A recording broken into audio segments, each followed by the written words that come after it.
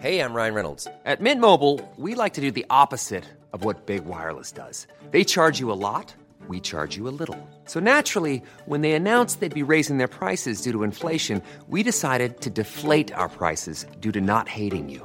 That's right. We're cutting the price of Mint Unlimited from $30 a month to just $15 a month. Give it a try at mintmobile.com/switch. $45 up front for 3 months plus taxes and fees. Promo rate for new customers for limited time. Unlimited more than 40 gigabytes per month. Slows full terms at mintmobile.com.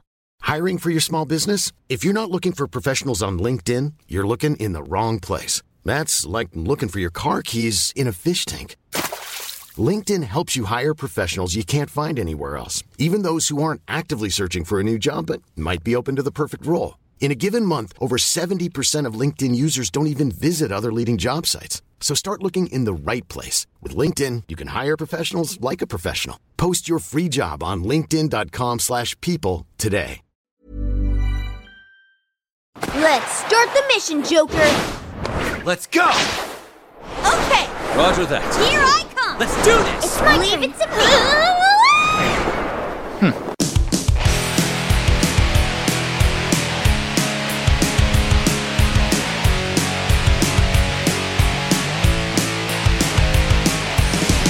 Hello and welcome to Core, everybody. This is Core, where all three of us do the Konami code in our sleep. That's how good we are. I'm Scott Johnson with Bo Schwartz and John Jagger. And it's time, guys. It's the time of year where news is slow, games are plentiful, and sometimes we have to scramble for what the show looks like. Just a little bit. It's the holidays. It's what we do.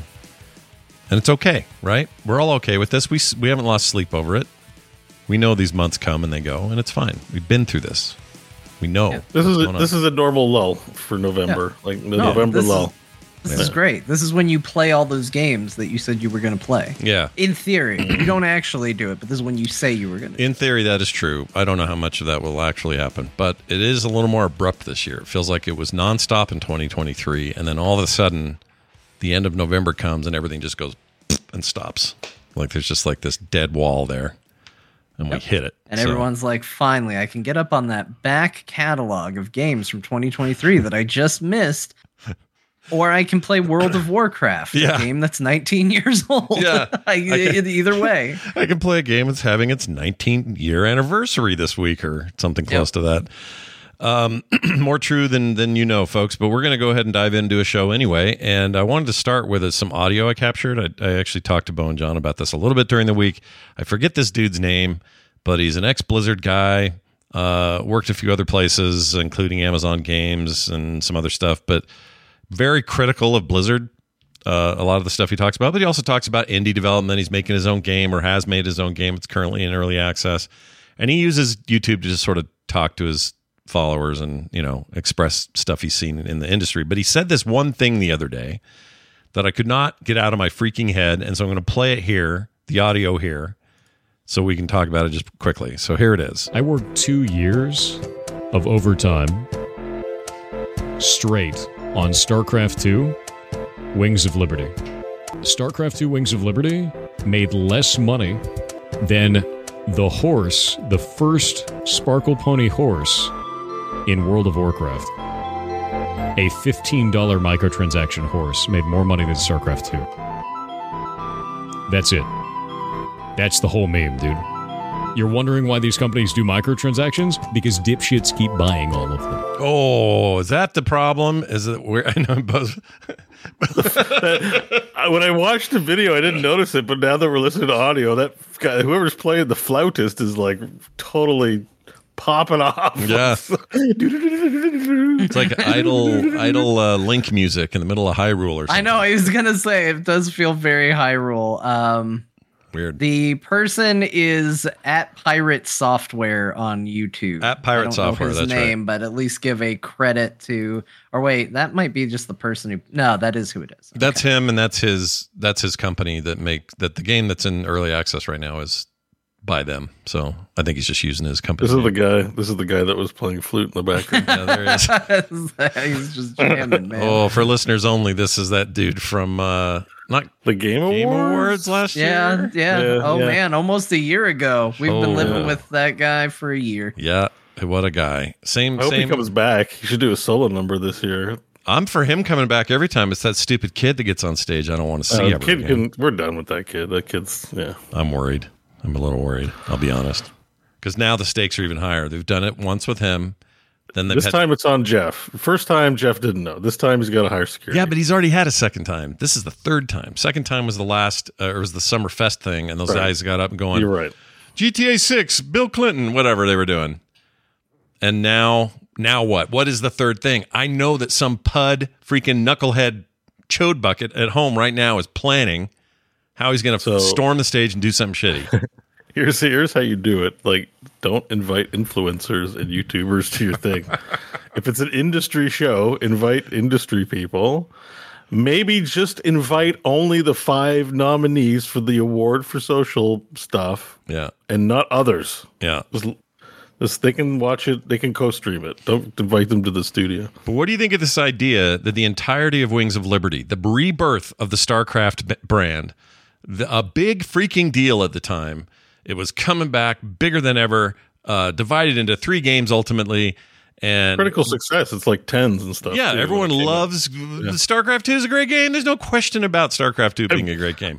We'll talk about it later, but I've been replaying the campaign this week. Oh, I didn't know that. Yeah, that's cool. Yeah, it's a good game. It is a good game. I like it a lot. But imagine this though, Bo. Like, you go from having a team of 200 people building an entire game. It's a sales success by most metrics, but you make more money with one artist and maybe an animator who built a freaking sparkly horse to sell on the World of Warcraft store for $15. So I have a few questions about that. Maybe you guys know the answer. That first horse, wasn't that a charity horse the first time they did it? I thought the first time they did it was a Make-A-Wish deal. Oh. I thought it was just like, give us money for this horse the first time. I don't remember. Then I thought they brought charity into it then after that, shortly thereafter. But I'm pretty sure the first one was just like, hey, y'all, what if you gave us money for a horse? I thought the way they made it palatable, because people might riot over adding microtransactions even then to World of Warcraft. I thought they made it palatable by making it a donation thing. And everyone, it's like, oh, it's just gonna be a one-off because it's a donation thing. And then of course it made a ton of money and it became a normal thing. But I could be wrong about that. That's where my memory is. So yeah, I don't remember well enough. I do remember. Let's set that aside, I guess. I remember it being a big deal and everybody buying it, and I bought it too, which I would normally not do unless it was tied to a charity. So now that you say that, it makes me wonder if that's what it was. And if it was, that's a factor, right? Like, a charity's a thing everybody's want to throw into. But still, the amount of work put in versus the amount of money output from selling it versus an entire game with a 200-person studio working on it on a team, it's just a little depressing. It's just like, oh my gosh. Well, I think so. It's a contextual thing, I think. So World of Warcraft has more players. Even if it was a critical success, RTS is going to appeal to less. It's not going to appeal to 100% of the people that play World of Warcraft. Right. Or you know what I mean? Like, I think, like, obviously we can just say there's probably less people that are likely to open up their wallet for StarCraft than would World of Warcraft, the international phenomenon that it is, right? Right. So so if you were to say, like, World of Warcraft sold more units than StarCraft, we would all go, yeah, I guess that makes sense, like, yeah, for sure. Right. So this I think the problem with the microtransaction horse is, like, look, when a company says, like, we're just opening up a second revenue stream and we're going to put this money into continued development of the IP and cool stuff, yeah, then you're like, okay, like, people buy that kind of stuff all the time. I think probably it sent the wrong message to the wrong people who aren't able to interpret or appreciate that kind of thing. Like you just said, low effort made more money than the high effort thing. Why do we make games at all?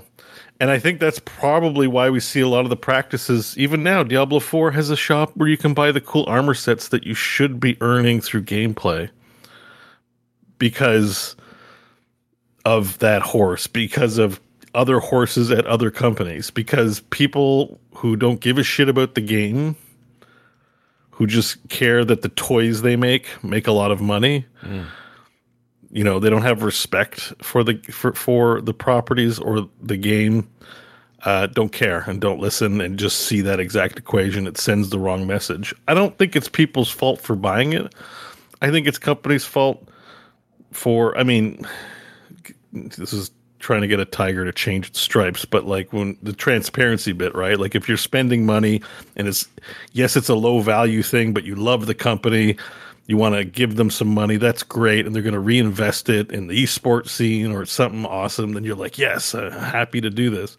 But when it's just like someone's 16th yacht and then they're going to ruin the properties down the line, we don't want to give money to that. And the two look the same to the customer. Right. And that's why I call them criminals and crooks, because that's what they're doing. And I'm going to go a little further here because Mike Ybarra said something that really pissed me off. Oh, do tell. What did he say? Which was, he said, listen, I'd love to do a StarCraft 3, but no one's came to me with like the right pitch. He said that in an interview a few weeks ago, something like that. I think it was meant to be like, we're thinking about it. And I'm watching GSL what pitch do you need?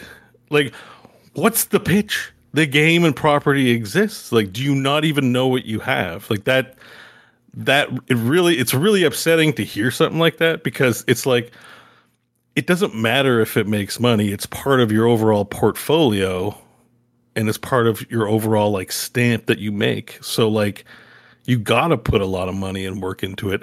That's how you get the high yield stuff, is the low yield stuff, right? Right. You can't just like, you can't like raise cows and have it all be steak. It's like you're going to churn up all the intestines to make hamburger. Like there's no cow that's just premium steak that you can sell all the time. Right. So like, get unlazy and make StarCraft 3 and stop waiting for someone to give you the right pitch. It's literally late. How Korea's doing it every day, dude. Like, what are you talking about? Here's what he means. He means, give me the right pitch that will make more money than a sparkly horse did. That only took two people to make. You don't need that. Like, it's like, there's no pitch. It's like, it is a massively successful genre. Who cares if it's trending or not? Make it trend. Grow a pair of balls. And if it loses, it loses. People will still respect your company for upholding those pillars. And it's not like they're going to take a bath on it. They're just not going to make pony money. Yeah. It's so frustrating to hear stuff like that. And this guy's story kind of just like dovetails with that, where it's like, it should just be like, oh yeah, of course the horse makes money. People love World of Warcraft and they wanted to fund the company. Like, that's great. Mm-hmm. But his point is that it sends the wrong message. I just think that calling people who buy it idiots is like not right, because if it was a company making good moves with that money, you'd be praising the people that funded it. So. It's Taz in the chat made an interesting point. This is kind of a after the fact kind of problem, but Blizzard had the best RTS designers on the planet, and they've all left. They're all doing something else. Yeah. So that's a whole other issue. Like, that pitch would have to include rehiring all these really smart RTS experts and starting over, because you lost them all. Hire them all back and give them carte blanche. There's your pitch. You should be like, that sounds great. If you don't think that sounds great, you're bad for the job and bad for the company. Sorry, Mike. Here's the thing. They may be so that the thinking is going to have to change. Well, I'm sorry, I should put it this way. The typical thinking is what Ybarra's still got, which is Activision doesn't care about your IP. They care about how much money you're going to generate. Well, now they have a different owner. They have somebody who wants them to get back to being independently creative.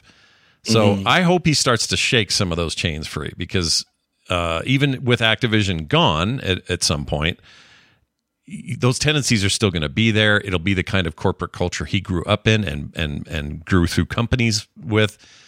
He may not be the guy for this next phase. You know what I mean? I'm not saying fire him, like, I'm keeping my expectations in check for sure, but I just, yeah.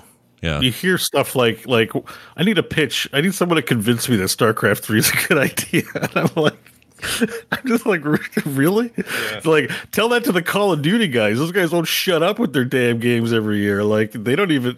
What's the pitch for a new Call of Duty? Let's slap a 3 on it and change the camo. Yeah. Okay. Like, StarCraft can't do that. Like, it's such bullshit. It's such a bullshit statement. And well, so part of the problem is, I mean, if it made sense to sell StarCraft every year, they would do it. Well, I know. Yeah, I mean it probably doesn't, but they can do one every 10 years. We're due. Like, let's go. Yeah, let's go. I agree. I want that game. I mean, I'll play this new. What's the Frost Giant game? Stormgate. I'll play the hell out of that. That's where the mind share went.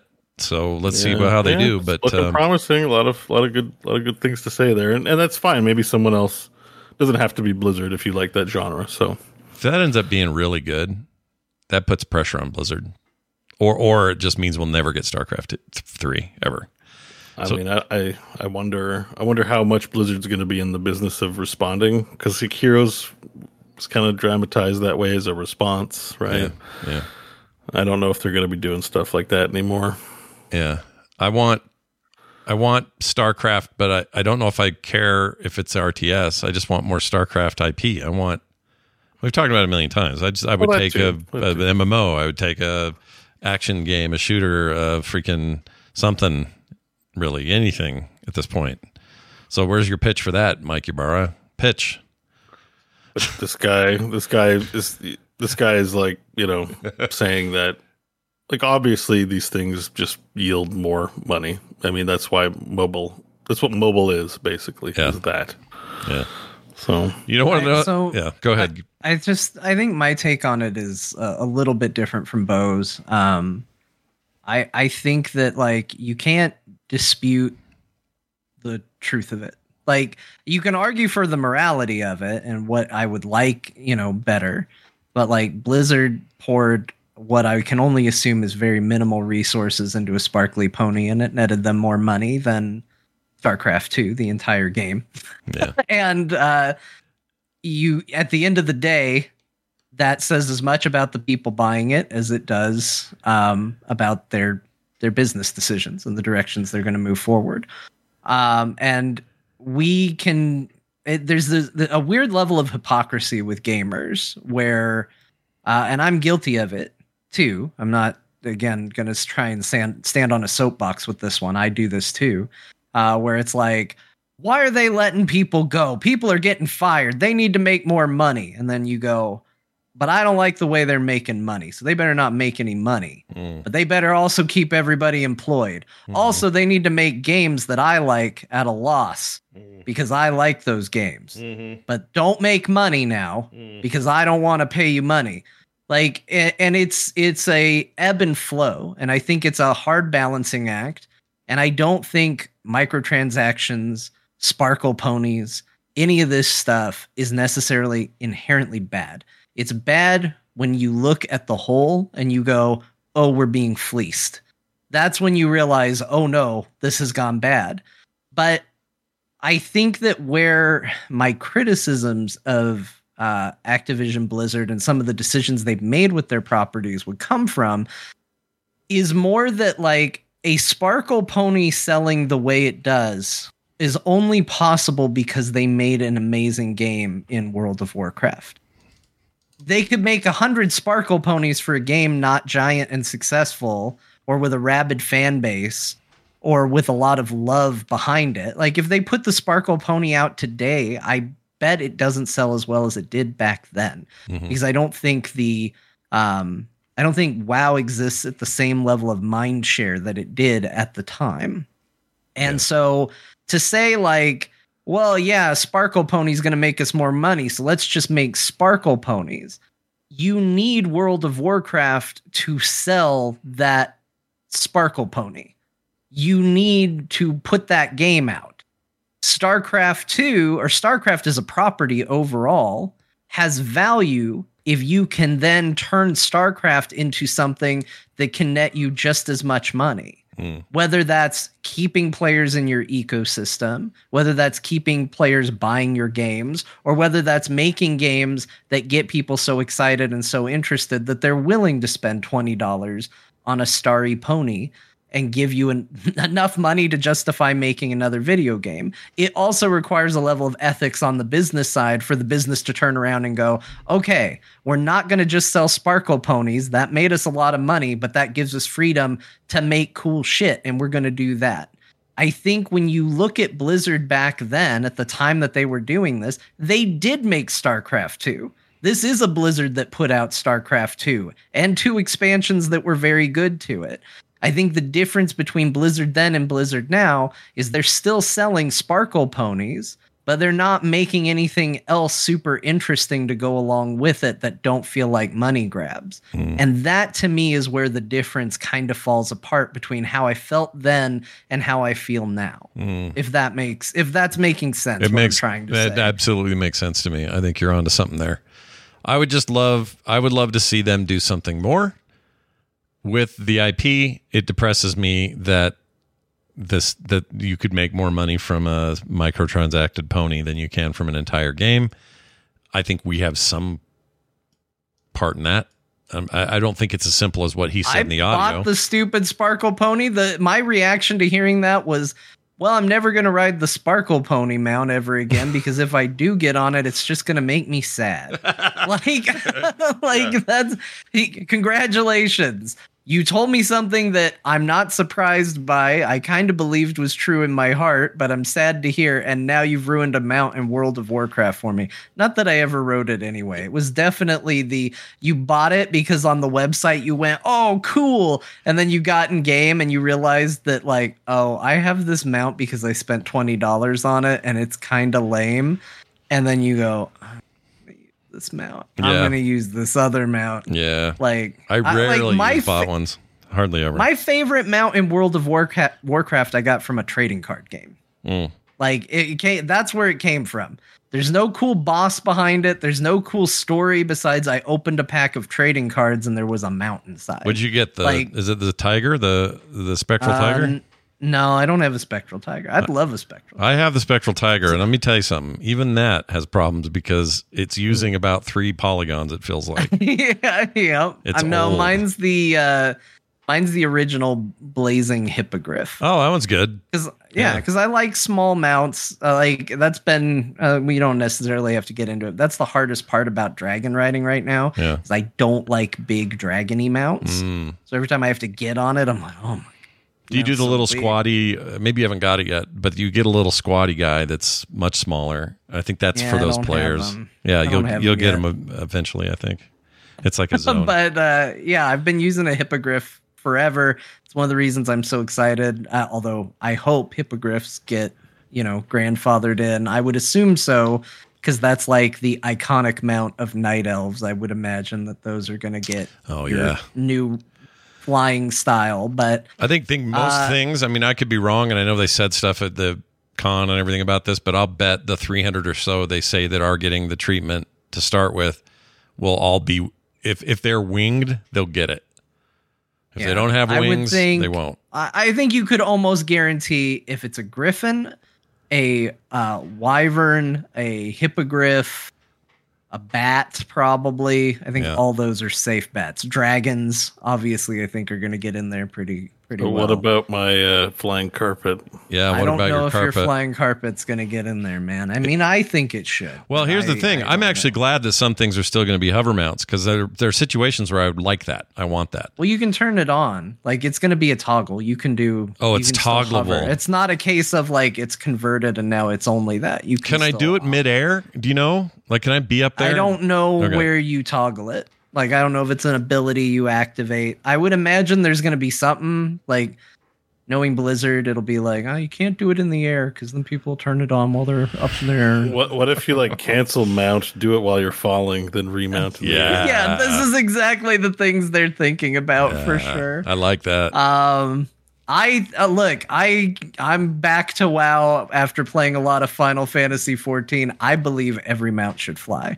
I have seen a T-Rex just sail majestically up into the air. It did not break my immersion in such a way that I unsubscribed from the video game. I think every WoW mount should just fly. I wish they did. And most of the new ones do. Like the Diablo one you got for buying 4 is pretty cool, and it flies and walks.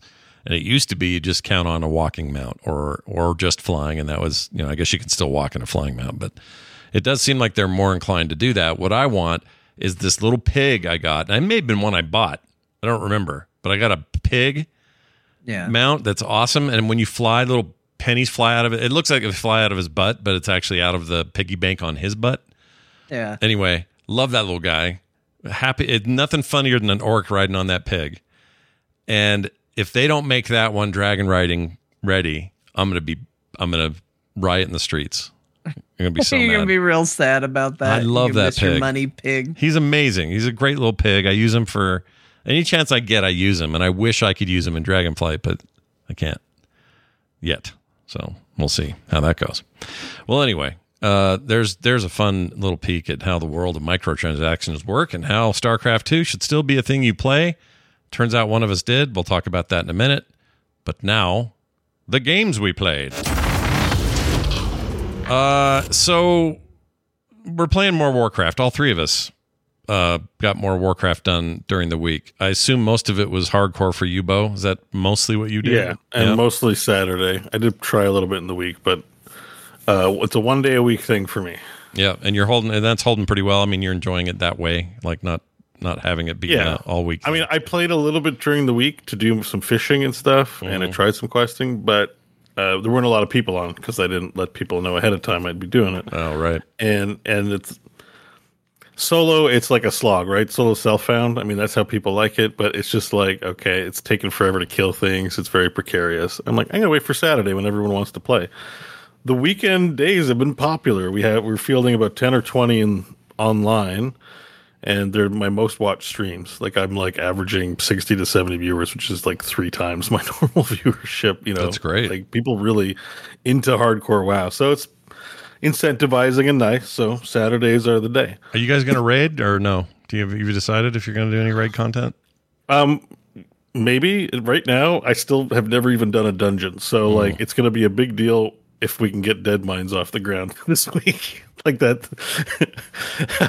that seems hard and intimidating enough as it is. So I'm just looking forward to some Dead Mines in a few levels. Yeah. But yeah, I think this Sunday, 3 p.m. That's what we're doing.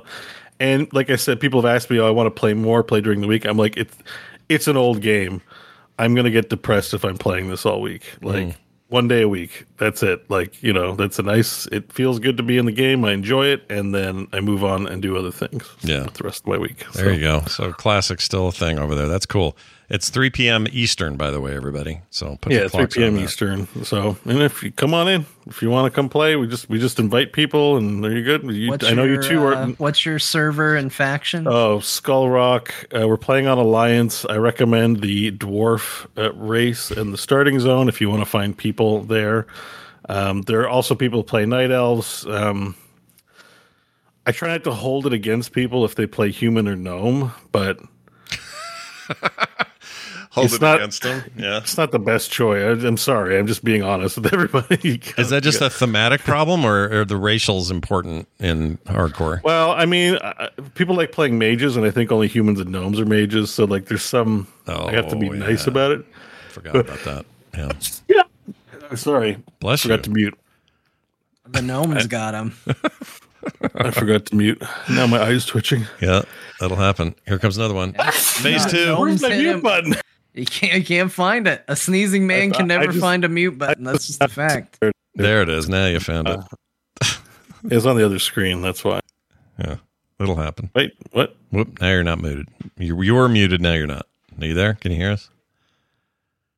He's frozen. He just hung up. He's gone. Can you hear us, Bo? Nope, he's back. He's still muted. He's not saying anything. Is he typing? Oh my god! What happened? What did he do? Discord. Son of a bee. See, that's why you don't mess with gnomes. They're tricky. He got zapped by a gnomish Discord ray, and he's gone now. Hello. Oh, hi. He's back. I broke Discord. I pushed mute and unmute so quickly that it would just not unmute anymore. It was just staying muted the whole time. Sorry. Oh, no, that's weird that it would even do that, though. No. I think you were exploiting or something.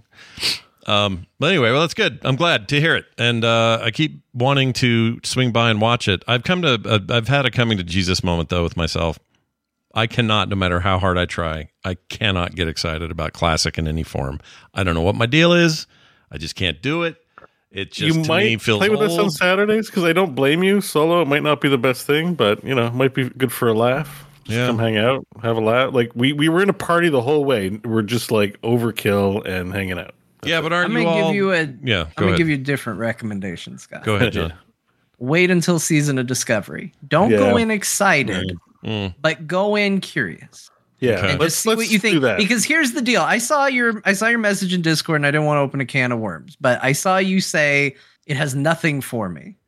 It's not going to do anything for me. I played that game, but there was a time you loved that game because I played it. And I'm telling you. Here's what I'm telling you, because I was you. I was literally that guy that when he said "you think you want it, but you don't," just become a notoriously bad quote. But at the time he said it, I was like, yeah, that's how I felt. Like I was like, I don't want to go back to that. We've moved beyond it. We've moved to a better place. Bo and I went and goofed around on Undead when Classic came out. And no, I didn't stick with it for a long time. You're not supposed to. I mean, you can, but I don't think it's necessarily something where it's like, well, I got to commit the rest of my life to this. I went and checked it out. And you know what? I had a lot more fun than I was expecting. Like, it felt good. Do Season of Discovery, where there's going to be weird differences and weird things. The level cap isn't even that high. It's like, what, level 20? 25. So like even if you did decide to chase it, you don't have very far to go. And just get in and check it out and goof around. A lot of people are going to be playing because a lot of people are going to be interested in that. And if you don't like it, your assumptions have been confirmed. Yeah. And if you do like it, then I got a fun experience. Then I found a fun experience. No, I mean, I will try that. Because of course I will, but I will be immediately annoyed when I grab any class and go, oh, that's how they used to play. I don't like how they used to play. I like the changes. I like the modernization of these characters. I like the new talent system. I like the new abilities, and I like the new rotations. Like I like where the game has evolved for the most part in those ways. And those are the minute-to-minute things I got to do, right? I got to run around and be this character and do the things it's meant to do back in 2007. And it's just, I don't know why that just, it almost feels like weight on me as I talk about it. Like it's heavy. It's like, I did all that. I did all those levels. I did all those dungeons. I did all those raids. I did it all. And part of the progress of the game is that you did it and you're not doing it again. I don't know. It's hard to explain because there's plenty of classic games I love to pick up and play again.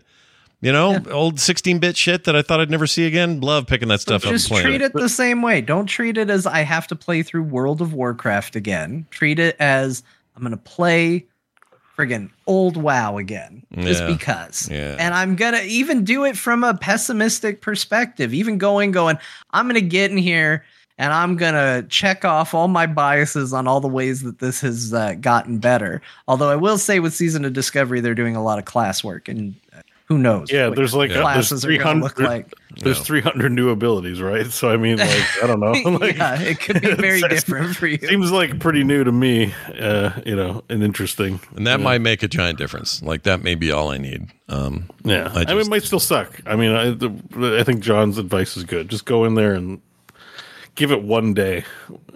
One day and we'll make hardcore. a community a day out of it. We can just play together and chill, you know. Is the plan, can you do hardcore in Season of Discovery or is Season of Discovery non-hardcore? Two separate things, yeah. Forget the hardcore. Like, just do, that way if you die, it's like, who cares, whatever. Just one afternoon, level up a tune.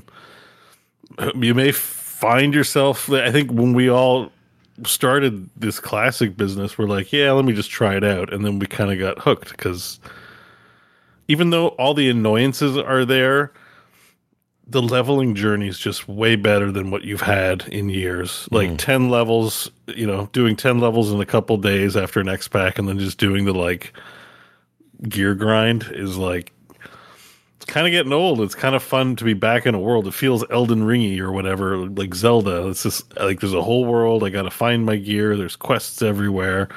It's, you know, the 60, even to 25, but it's a journey rather than an event of like, yep, I level up in 2 days, 3 days, and now I'm just doing and it's less refined. Like I'm going to talk glowingly about retail WoW in a moment, but like it's so on rails, handholdy these days. Like the most fun I've had in WoW recently at least the most I remember laughing was literally when Classic came out and Bo and I just made 2 undead characters.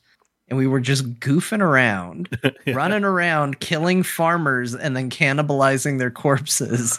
And then getting interrupted by more farmers as we're trying to eat their brethren. As more farmers are like, no, they're eating. Why did we do that? Were we going to try PvP or something like that? I can't remember. What were you guys doing? I just remember we were running around and we kept getting in fights with farmers, and then we had to keep eating them. Like I'm not worried about raiding. I'm not worried about raiding. I just want to hang out and like just goof around in the low levels. Like, who cares about endgame kind of thing? You know, sure. Like that's. And there's fun to be had there, of course. There's those ugly old models. I know people love them. Whatever. I just know. Yeah, I wish they'd update. I'd be up for like the remaster. Like, give me current gen graphics. I kind of wish they do that. Yeah, I do too. I'm sure it's hard. I would be a lot more amenable to it, I think, if that was true. But it's not to take anything away from anyone who loves Classic. I get it. I totally get it, and you should, and I'm glad you like it. I'm just more of a I've done this, I'm going to move on now kind of guy. Season of Discovery, different animal. Definitely will dip my toe in there. When's that?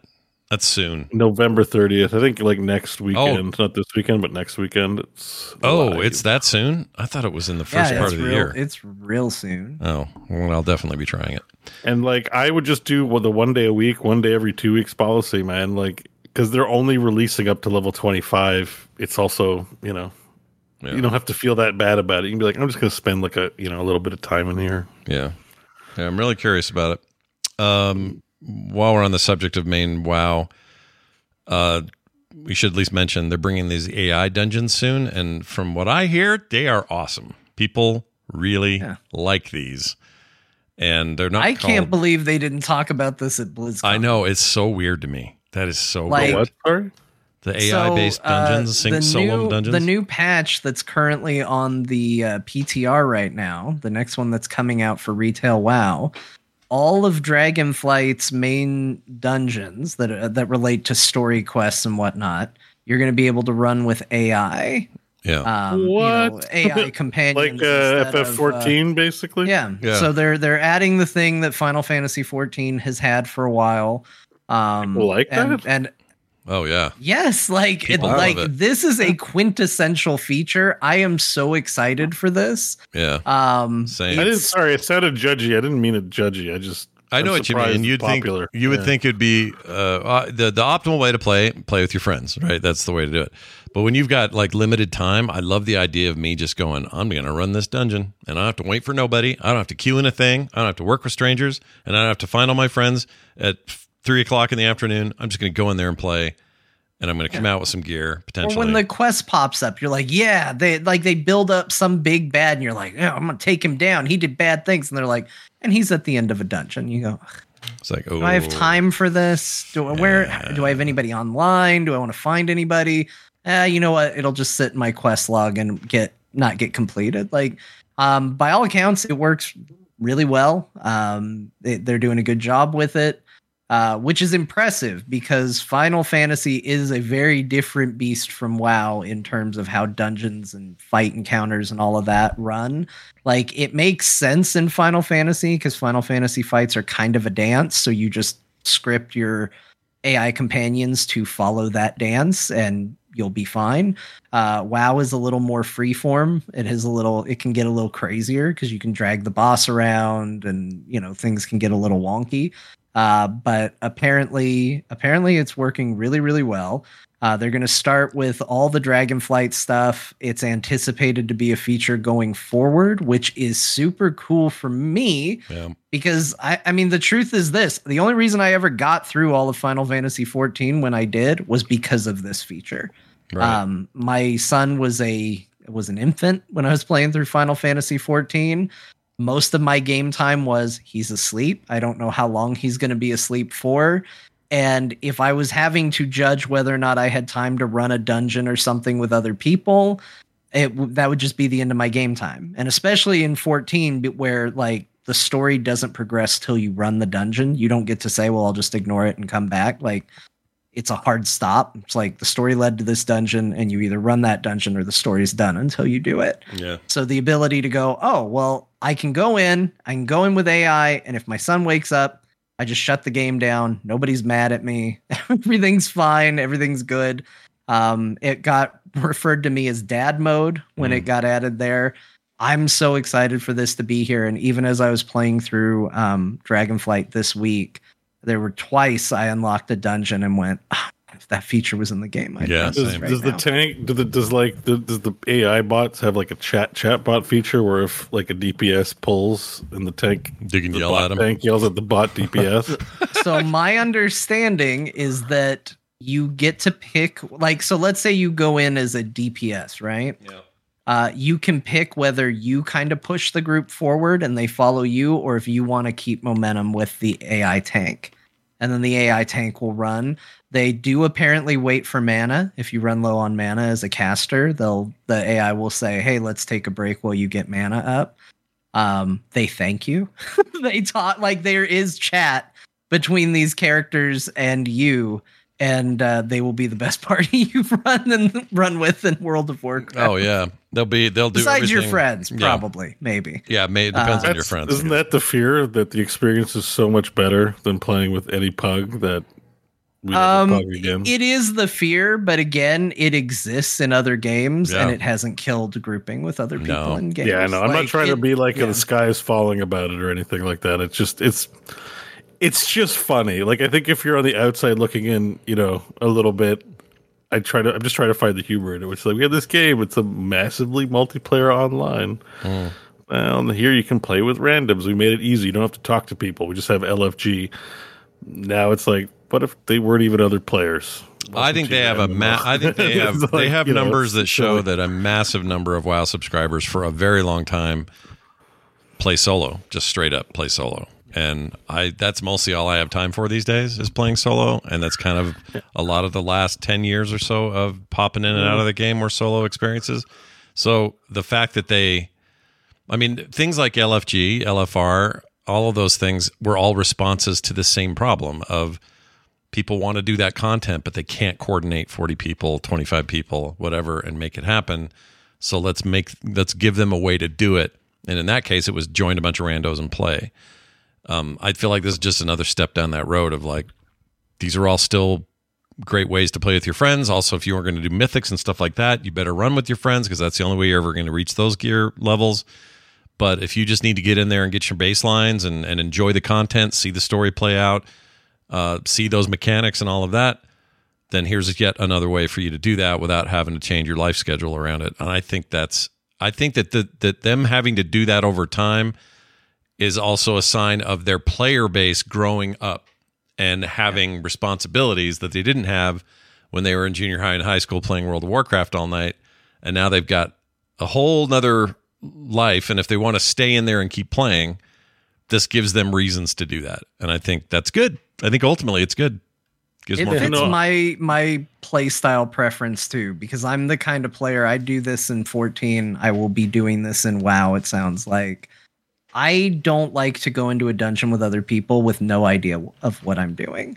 So I either go to a website and look up all the mechanics and try to interpret, text into, okay, how's this going to look in a fight, or watch a video on YouTube and then go and do the fight, which is not an ideal experience. This allows me to go in on the normal mode, which is already pretty easy, and play with AI, see the fight, see the encounters, and then go, okay, I'm now comfortable to run that with other people. Yeah. And that's not everybody, but that's how I am when I play MMOs. Yeah.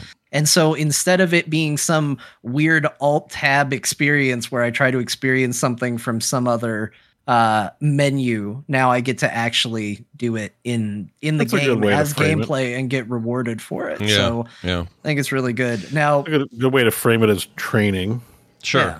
I hope that's one of the benefits, because when I was raiding and being part of either 10 or 25 man teams, one of the things that LFR did for us was kind of a training. It was like, hey, everybody, before Wednesday night, make sure you run LFR at least once on this new wing.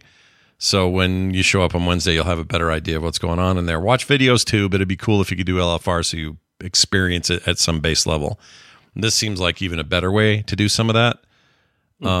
But also get rewarded for it. Also have, there's a reason to go in there. It isn't just for funsies. It isn't just for training. Like this could be your way of playing the game. I think that more often that they do that, they keep all the group content compelling and with groups, and the highest levels are always going to be those ways when you're a coordinated team. I think that's important to Blizzard and other MMO makers. But if you can ease me in other ways when I have less time or it's just not going to work out or whatever, that's great. They can add a realism slider later where maybe you turn it up and then the AI invites you to group and everybody just goes, link achieve, link achieve, link achieve, link achieve. Yep. And then More when you dots. don't, they just kick you out of the group. Yep. And that's just a realistic, for the authentic WoW experience. You can have that. It'll criticize you for what mods you don't have installed, things like that. Yeah. You don't have that add-on, noob. And then you get kicked by a robot. And they just auto kicks you. That's easy programming too. I think that realism feature could be added fairly. Well, speaking of that, I don't know if you guys heard this rumor. Well, you did because we put it in our Discord and we talked about it a little bit. But there are rumors of a Vampire Survivors like mode coming to World of Warcraft. I don't know how this functions. I've tried to imagine it. Right? If you're, they got to kind of keep it in game. They can't suddenly say your controller suddenly works in this mode or, something weird like that. So it has to be kind of your WASD controls and your mouse and your keyboard and all that. And then what? You plop your character down, camera zooms out kind of top down, and you get swarmed with undead or whatever, gnolls, all trying to tell you not to take candle. And then you just what? Hose them down. That sounds about right. It sounds like you just invented Vampire Survivors. Yep, you did it. You got it. I don't know why you're having a hard time picturing this, Scott. That's spot on. I guess that's it. I just can't picture because rotating around quickly is important. I guess mouse can do that. I don't know. Maybe zoom way out, take control over your character. I don't know. There's a controller mod for WoW as well. I'm sure that'll work. Yeah, but they're not going to play toward that, I would assume. Or not going to Chat develop says it's a toward toy that lets you play a round and has a 15-hour cooldown. Yeah. They need to fix that, by the way. Those cooldowns of the toy box. One of the first things I did was go to my toy box just to look at like all the shit I have in there. Yeah, everything is like, here, do this thing for 2 seconds, 15-hour cooldown, 1 day cooldown, 3 hours cooldown. Like, yeah, you're like, what is this? Oh, I got a new toy. You right click it, and in the world it goes. Yeah, and then it's like you can do that, and you're like, what just happened? Well, you'll find out in 3 hours when you can do it again. Have they ever discussed this out loud in public about why they do it? Or it's why? Probably to avoid spam in Stormwind and Orgrimmar. Like if 500 people are standing around and all click their toys, I understand it if it's something that impacts like other people's experience, like throwing a banana on the ground or, putting up those signs or whatever. Like, I guess there was an issue recently where people were using the foam sword toy. And they would put a rack of foam swords across the entryway to the portal room for Stormwind, and people couldn't get in to take the portals places because they couldn't get past the foam rack of swords. That stuff maybe is a little understandable, but when it's something that only impacts you, like when I make it daytime in the Dragon Isles because I play at night. That's only impacting me. I don't make it day for the entire zone. They're like, gosh, dang it, John's playing the game again. I guess we don't get to play at night. Like that's just my personal experience. I don't see any reason why that needs a 24-hour cooldown on that item. They should have a toy to make it night, and it should be for all players, and then people should just sit there and spam their toys and fight over it. No, this is how much. This is a better idea. Nighttime. John needs to have a toy that does just his view distance radius of day. So as you move, the borders of it move. So you like a sunbeam. Yeah, so you're like running into other people, and they're like, "Shit, it's daytime because John's here." But when you pass through them, they'll get back to night because you'll come out of the view range, and it has to be the maximum like level 10 view range or whatever, and that's John's aura. Finally, paladins are John's favorite class suddenly because now the aura of day, the aura of sun, the day aura has come. Save the light will save me. You'll yell as you run around and annoy everybody. But I just did a quick cursory search on the internet, why are toy cooldowns so long? Just a full page of posts. Everybody wants this. It's time, Blizzard. These are stupid and arbitrary. It doesn't make sense. It looks like they threw darts at a dartboard. And even when they get them right, they then make them wrong. I remember busting my butt to get wings from the Dark Moon Fair. They put a new game at the Dark Moon Fair, and you got cosmetic wings that you could equip. I don't even want wings that bad, but I thought it was cool that they were doing something like this. And originally, those wings... I don't remember the exact number, so people might say, well, that's not what it was. But essentially, when you first got them, if it was 2 hours that they were applied to you, the cooldown was 2 hours. It did go away if you got in combat, so you could lose them. But if cosmetically you wanted to look like you had wings, you could have a 100% uptime on wings. Well, someone at Blizzard, the fun detected alarm went off and went, people are running around with wings? Non-stop, these wings aren't going away, and they changed it, and now it's uneven. Now you can have it for your little chunk of time, and then it's hours and hours and hours before it comes back, and there's just no reason for that. They've gone so far as in Dragonflight, you can transmog your back item to be wings. That's a permanent and in combat thing that you can do and have. Yeah. But heaven forbid you put cosmetic wings on your character with a 100% uptime and not in combat. Yeah, have they seen the Drakthir, the only race with no cooldown on their wings? They just can have their wings out. Like, I don't even know a Drakthir who turns into human unless they're RPing or something. Because you have the human form, right, that you can do, kind of like Worgans. But everyone I see, they're all never in human form form as a Worgen. No, either. Why would you? Oh my gosh, I'd always want to be in I do it, but that's simply because every now and then I want to click the transform ability because the transform animation's real cool. It's pretty good, yeah. It's pretty good.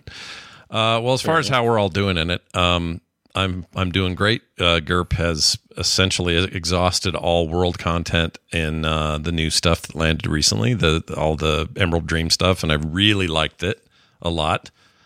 I think their representation of the Emerald Dream is this perfect combination of style from older parts of the game and newer parts of the game. It just really made a hell of a zone. It's really, really great, and I really like that stuff. I also leveled a Pally to 70.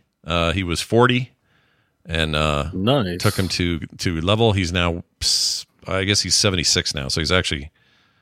No, I'm sorry. Wait, 70 is the cap. What? You're right. I took him the other day. I took him from 66 to 70. The cap change really messed me up when they changed it. Man, look who got in the friends and family. Oops. Alpha. Clearly, look who's already playing the war within. And then I also have been dabbling a little bit with the demonology warlock just for funsies, and got a little wrapped up in that. I will say this: I think the best. At least for now, I'll say this, because I really like Pandaria. I like a lot of the other time, what do they call it? Time jumping zones or whatever they are. Though for leveling before you get to cap. Chromie time, all that stuff. My favorite has been, and the quickest, I think, actually the most XP has come from Warlords of Draenor. Crazily enough, it's really weird. It has a very tight cinematic campaign. Yeah. And you're immediately Warlords just of Draenor doesn't waste a lot of time with fluff. It's like, here's an intro quest. Here's a bunch of levels. Now you're here. Yep. Follow this path. Here's levels. Yep. You just go and go and go. The worst chunk of it is when they teach you about the garrison. Like that's the biggest stopgap where you're like, okay, I got to talk to Gazlo about lumber for 10 minutes. But once you're past that and you're on the leveling path, it's real solid. Yeah, it's pretty good. Once you get past, they even have a little bit in the middle where you got to go back and deal with your garrison, but then you're right back to leveling. And I just cranked through those levels on there, and it was really fun. There's some great quests in there, some really killer stuff. Like Warlords, for all the shit we gave it back in the day, its biggest problems were just sort of dead endgame. But its leveling experience, still some of the best stuff there is. It's real good.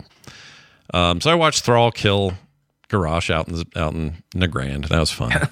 Had a good time with that. Then I leveled. Can I say covered in Band-Aid Garrosh is my favorite Garrosh? It's a pretty good Garrosh. Yeah. I love when he shows up and he's just got little band-aids all over him. It looks like he shaved right before he came out and just got a bunch of nicks all over his body. Yeah. He's just like, it's a real bad time for me, Thrall. Yeah, it's not going great. You're going to go easy on me. But anyway, did all that. That was fun.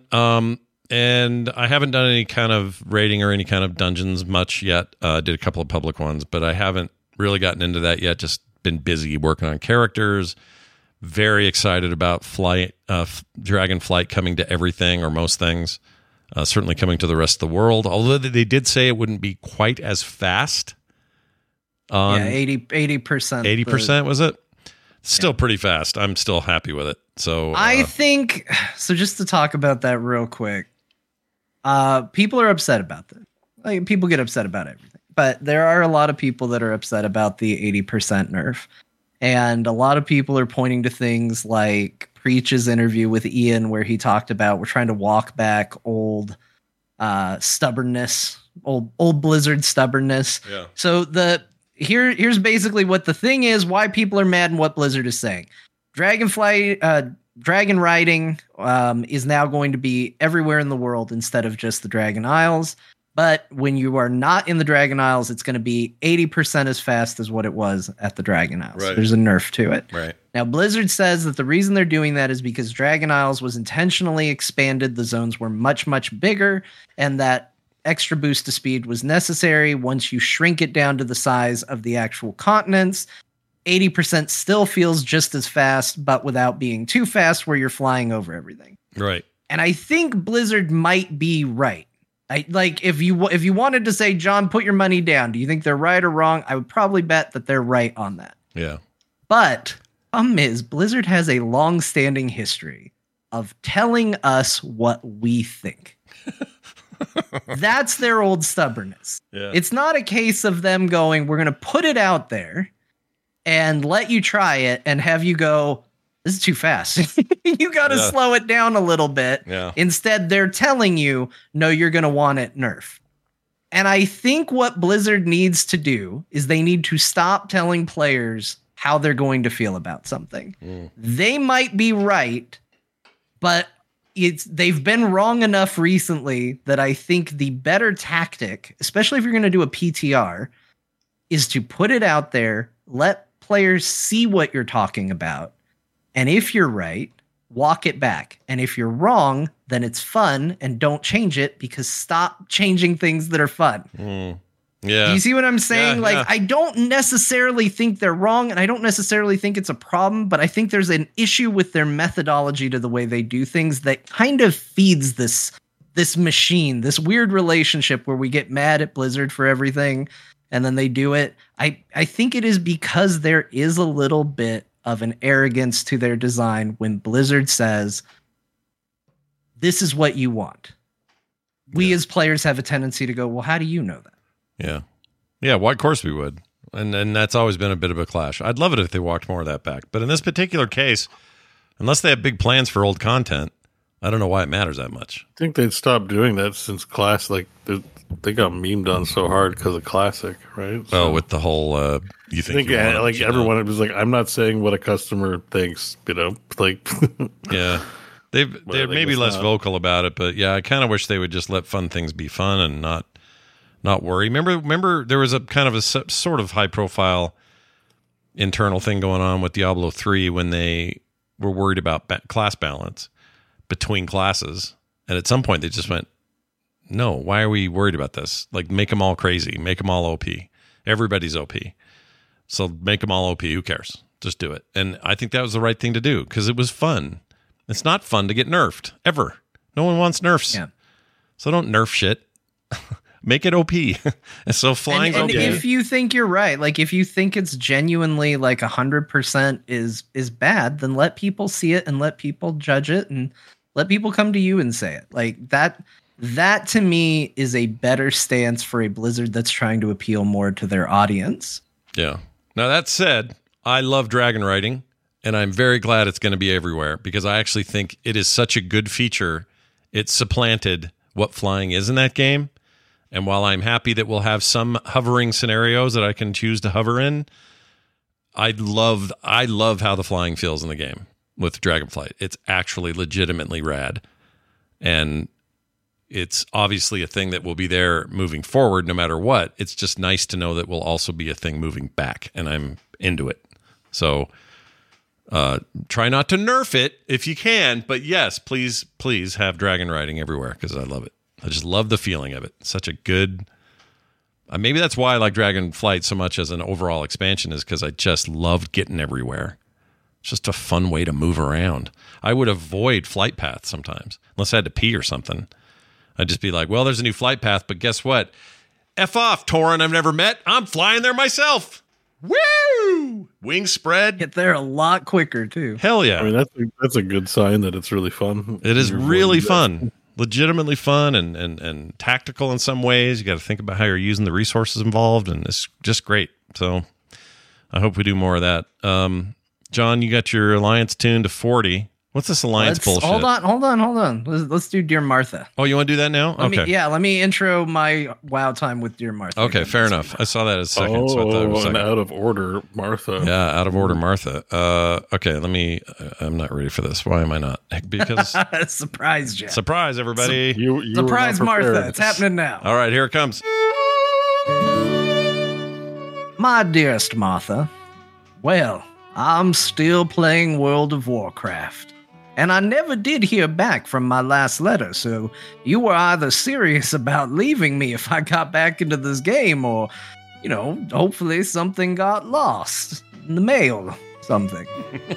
Anyway, after last week's inventory-focused letter, I've now moved on to playing the game proper.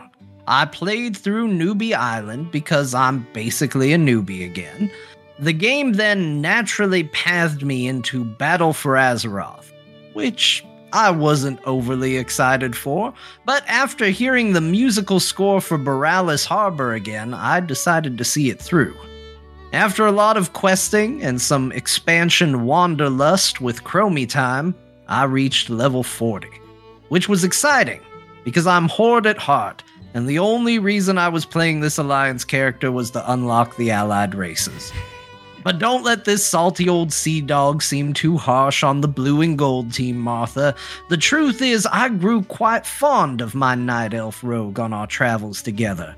Me getting lost repeatedly, her bouncing up and down randomly for no reason whatsoever, us together getting kicked out of the Horde side of Dalaran because muscle memory led me in that way.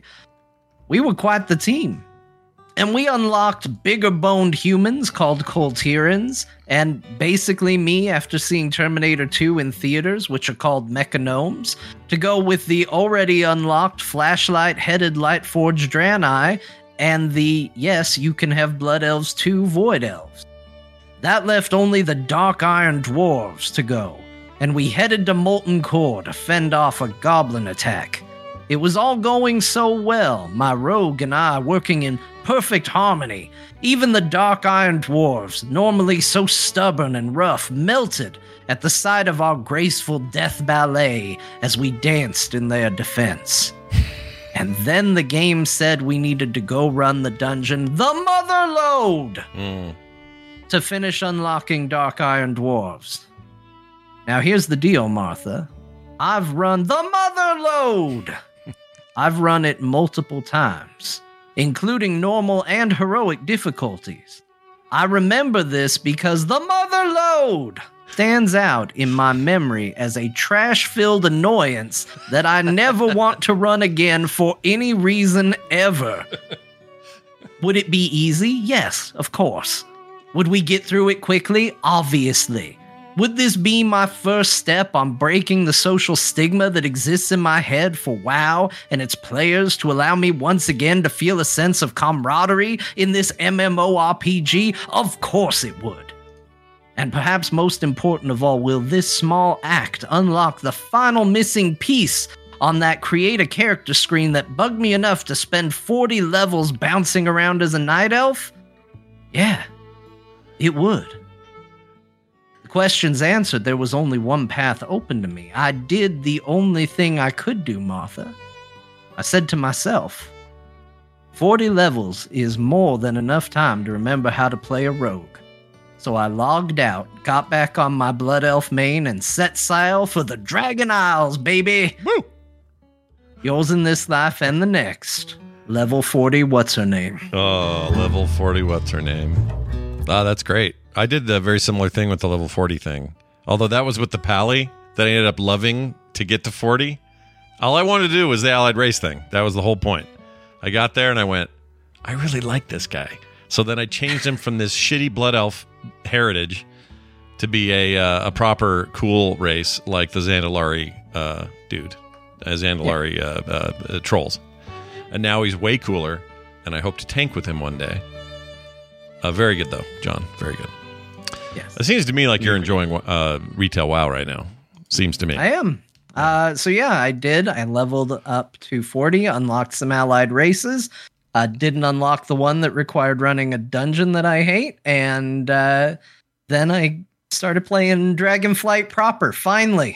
Finally did it. Did you go get all your tokens so you can just upgrade your flight shit and never have to worry Not about it all again? of them, but Yeah. as somebody who has a long-standing history in World of Warcraft that when I'm bored I fly around, this is a great expansion for that. Let me tell you. I'll bet. When I accept 8 quests in a row and I go, oh Jesus. Like, what am I gonna do now?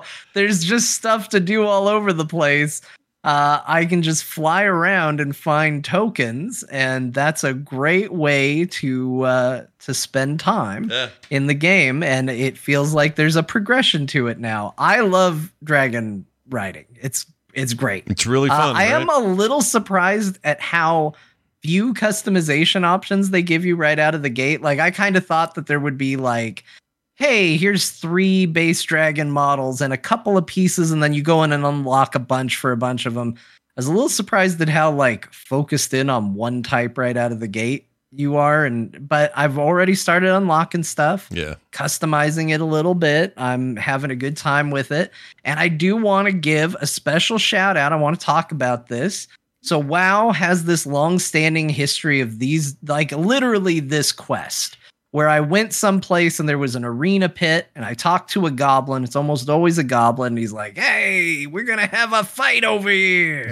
And you're like, great. And you see it and it's like, okay, we recommend 5 players. If you want to do these gladiatorial combats, you're going to have a party with you. Sure. I was like, I don't know, man. I don't know if I want to get a party together and do this. It's a lot. Like, I just don't know if it's worth it. I don't know if I want to sit down and be like, hey guys, anybody interested in grouping up for the second zone, some random quest in the middle of nowhere. But then I noticed a hunter running around. And they started the fight because they have a pet and that emboldens them. It's what they do. Yeah. And it's what hunters do. Yeah. And so I went, well, I'll help them fight. So I went down there and I helped them kill the first monster. And we turned in. And I was like, all right, well, are they going to do the second one? And they kind of waited. And I was like, oh, they're waiting to see if I start it. And they got sick of waiting for me, who was just staring at them. And they ran up and they started it. And we did the second one. So then I invited them to party because I thought, all right, well, let's do this together. Yep. And we went through the entire quest chain. And very quickly, as a part of my group, I noticed that this was an individual in the Core Guild.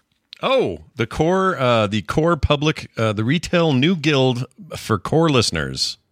Yeah. Yeah. Are any of us in the Core I'm in Guild? there. Oh yeah. Oh, okay. I'm totally. All right. I am not.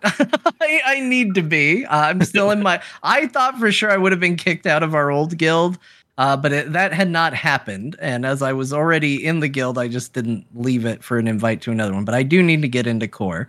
But anyway, so I went through this quest and we did all the fights together and had a good time. And got done. And I said, I appreciate getting help from someone from the Core Guild. And they smiled in chat. And I said, let's just test the waters here. Let's just see how it goes. I just went, hey, this is John, by the way, just to see if they know. Because I don't know. Maybe they just got invited to the guild. It's not a guarantee that you're a listener. It's likely, but it's not a guarantee. Sure. And they went, what? Really? And then they started talking, and it was a very wonderful experience and very fun. So I want to give a special shout out to I'll say the character's name. The character's name is Taraxin. They showed up on my friends list as Tex. So whichever of those you go by, thank you for your help with awesome. that quest. That was a lot of fun. And then I got in over my head fighting another elite mob, and uninvited but very welcome, they showed up and bailed me out. It was very much I wonder if I can do this, and very quickly realized, oh no, I cannot do this. But they showed up and bailed me out. So a huge shout out to that listener for helping and hanging out and having a good time early on Thanksgiving Day. That's great. I love that story. A core person out there doing good work. John enjoying an expansion, a flight system that actually, for me, is the biggest star of this expansion. And moving forward, I think it's like a crucial thing. And when I first got in, I thought, oh, what kind of half-assed one-off thing is this going to be this game? You know, because they always do that.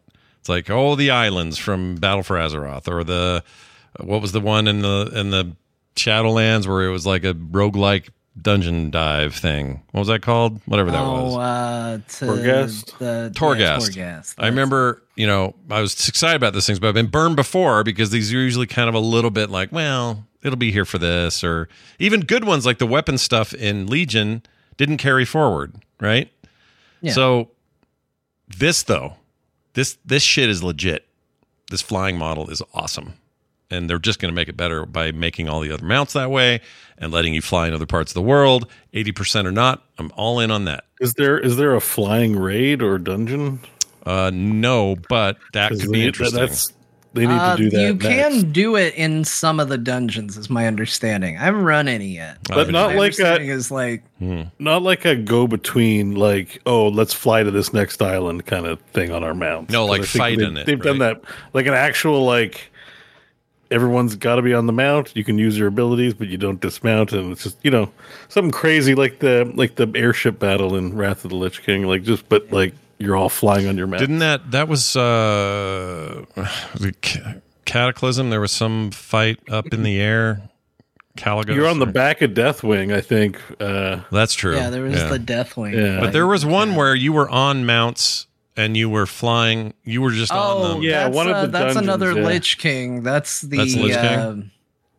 Yeah, I know what you're talking about. It's a dungeon. There's a part where you fight Malagos on mounts. Yes, at the very end of the fight. Yeah, it might have been the Malagos.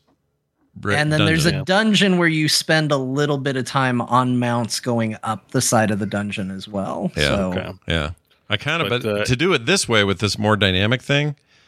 It's going to require a lot more finesse. Sure. So I don't know how they do it, but I would love that. I would be so into that. Just like everyone, like all 25 people have to get into a group and then do a dive together, and then you hit the side, you go and you do DPS or something. I don't know. They can build that quest in a weekend. Get that done, Blizzard. What are you doing? Okay. Just kidding, dude. I'm just kidding. It's going to be on my gravestone at this point. It's one of my favorite recurring things. I just hear it so much because I've been streaming more too, and I'll just say something a little off and hinged, and people are like, yeah, maybe we'll do it in a weekend. I'm like, it's like a fart that won't go away now at this point. I always enjoy it when it comes up for whatever reason, good or bad. Bo, anything else to add about your time in WoW? Since I don't know if we've covered everything. We're good. I've spent a lot of time talking about it. I'm more interested to hear what you guys are doing because I haven't gotten to retail yet. Yeah, so I'm really loving it. So like I said, it's been almost 10 years since I was this into it. Alex Straza is annoying me a little bit. She'll do that. She's easy on the eyes, but a little bit annoying to listen to her. Tyranda's annoying me.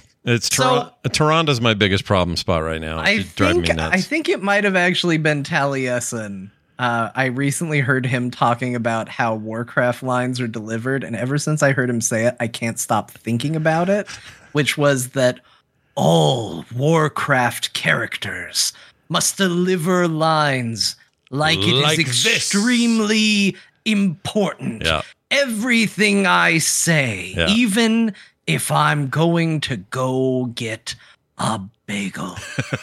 Like, it's got to be that. And now I can't hear past it. And Alex Straza is maybe one of the worst, like, the worst at that. Like, I land and she's like, welcome, champion. It is good to have you here. And I'm just like, oh my gosh, just say hi. Yeah. Just say hi. You're not wrong. She's a little annoying that way. I agree. But pretentious is the word you're looking for. Yeah, that's probably right. She's got it's a big role to play in this expansion. She has a lot to do in it, but she's not my favorite of the hero characters to follow around doing stuff. My favorite is probably, I just love the two brothers. Who's the one that's all Rathian and the other guy's brother? Can't think of his name. Like, his name's like Abyssian or something like that? Abyssi. This is my brother Abyssi. This is my old pal Abyssi. There's something about those two always fighting and being dicks to each other that really cracks me up. It's actually pretty great. Sibelian. Is Abyssian the Tauren? Yeah. I knew there was an Abyssian. Abyssian is the Tauren. He's a dragon too, but he's Tauren form and he's hanging out. Sibelian is Rathian's brother. They are great. I do like the two of them together because they're annoying, but at least so far from what I've seen of the story so far, they're not annoying in a way that's bothering me. Yeah. It's not like if this whole game turned into like them like just constantly at each other, like getting people killed over their squabbles and stuff, that would be bad. Mm-hmm. But so far it's just like both of them took a step towards a chair at the same time and went, "What are you doing?" Mm-hmm. And now they're just slap fighting like Sideshow Bob and his brother. Yeah. Like they're just slapping each other, trying to get in the chair. Yeah, you basically said it. And I don't know why. I just find their banter really funny. But yeah, game's good. I hope people are enjoying it. I know there's a big uptick in our community and people are having a good time. And we'll see how long it lasts. I did have a chance to play some other games, though. So let's talk about those. It's been a bit of a sale going on. Steam had their little, fall sale thing happen. And I gravitated toward a couple of indies that I've had my eye on. I'll start with the one that's going to make everyone's eyes roll, but I don't care. I like it. You guys might too. I don't know. I hadn't read the name of the game until you said it. It's called Lil Gator Game. Lil Gator Game, or as I prefer to say, Little Gator Game, because I can't stand when the term Lil is used. But this is the sweetest little wholesome, fun little gem of a game. Its reviews reflect that in Steam. People really like this thing. It's this little indie title that is basically a game about childhood fun. You're a little tiny gator kid, and you're hanging out with your sister early on, and you and your sister play all the time, and you're always talking about the new games coming out. You're often talking about games that sound like Zelda, even though he doesn't say the name Zelda, but it's like Little Green Adventure Boy and things like that. And yep. The game also has a jump and then glide feature. It has a climb up the wall meter for your what's that called? Your stamina, little stamina ring. Oh, so it's Breath of the Wild. Kinda, yeah. It's clearly taken inspiration from that, and they're not hiding it. There's all sorts of satire and jokes about kind of what they're doing here. But this island is full of not any real creatures to fight. It's full of cardboard crayon drawings of creatures to fight that your friends set up so that it could be part of your big adventure you're building. And the reason you're trying to build this adventure is trying to get your sister, who's now gotten older and is in early college now, to play with you again, because she's too busy. She's got like group projects that are due and all this stuff. They have this whole story they tell. And I can already tell the ending's going to be a jerking of the tears. It's just I was gonna say this seems set up for some heartbreak, big time. This is so cute and wholesome. It's wholesome as hell. I can't take this. Yeah, it's hard. I've only played, I played 3 hours or something. It's supposed to be short-ish on the whole. I don't know what the total length is, but it's supposed to be kind of bite size. But it's got tons of exploration. You just run into rando animals out somewhere on the island that'll say, "Hey, do me this favor," like quest type stuff. But it's funny because there is no fantasy world. You're not other than you have to kind of accept this idea that you're a gator doing all this. Yeah. But they treat the world like it's just whatever your imagination, it works for us. So people put a cardboard box on top of the highest hill, and it's full of these crafting materials, and it's like getting a treasure chest, and you pop it and you get all these pieces, and then you can craft, your new sword can look like a fly swatter, or your new shield can be a drawing your friend did. There's also a way to slide kind of Tony Hawk style on your shield when you want to go down hills. It's super fun. When I first saw the reviews, I'm like, my gosh, there's not a negative thought in these reviews. It was like insane levels of positive. And it went on sale for like $10 or something, or whatever it was, 15 maybe. It's normally, it was 10, I think, because it's normally 20. And it is wonderful. This game is wonderful. I cannot recommend it enough. I would not recommend it just for kids or younger sets. I would recommend this for adults. If you like Bluey, you'd love this, even though there's no other connection other than here's the thing that looks like it's for kids, but it's just perfect for adults. It has this joyousness about it. This is a game made by people who clearly remember that video games are supposed to be fun and wondrous and exciting and funny, and kind of imagine yourself as a kid playing Mario for the first time or something. It has that vibe about it, and completely enamored with it. It's just adorable, funny. This whole story that every time he sees these like ghostly versions of himself and the other gator, that's his sister. That's them when they were younger, and you get bits of story or memories of when they used to explore this island together, and how badly he wants that to be the case again. He wants to have that back, and so he's trying so hard to earn it and to make it happen. And traversing is really fun. The movement is really cool. There's a lot of physics involved. It's not particularly hard, but it has its challenges in terms of like, puzzles and stuff.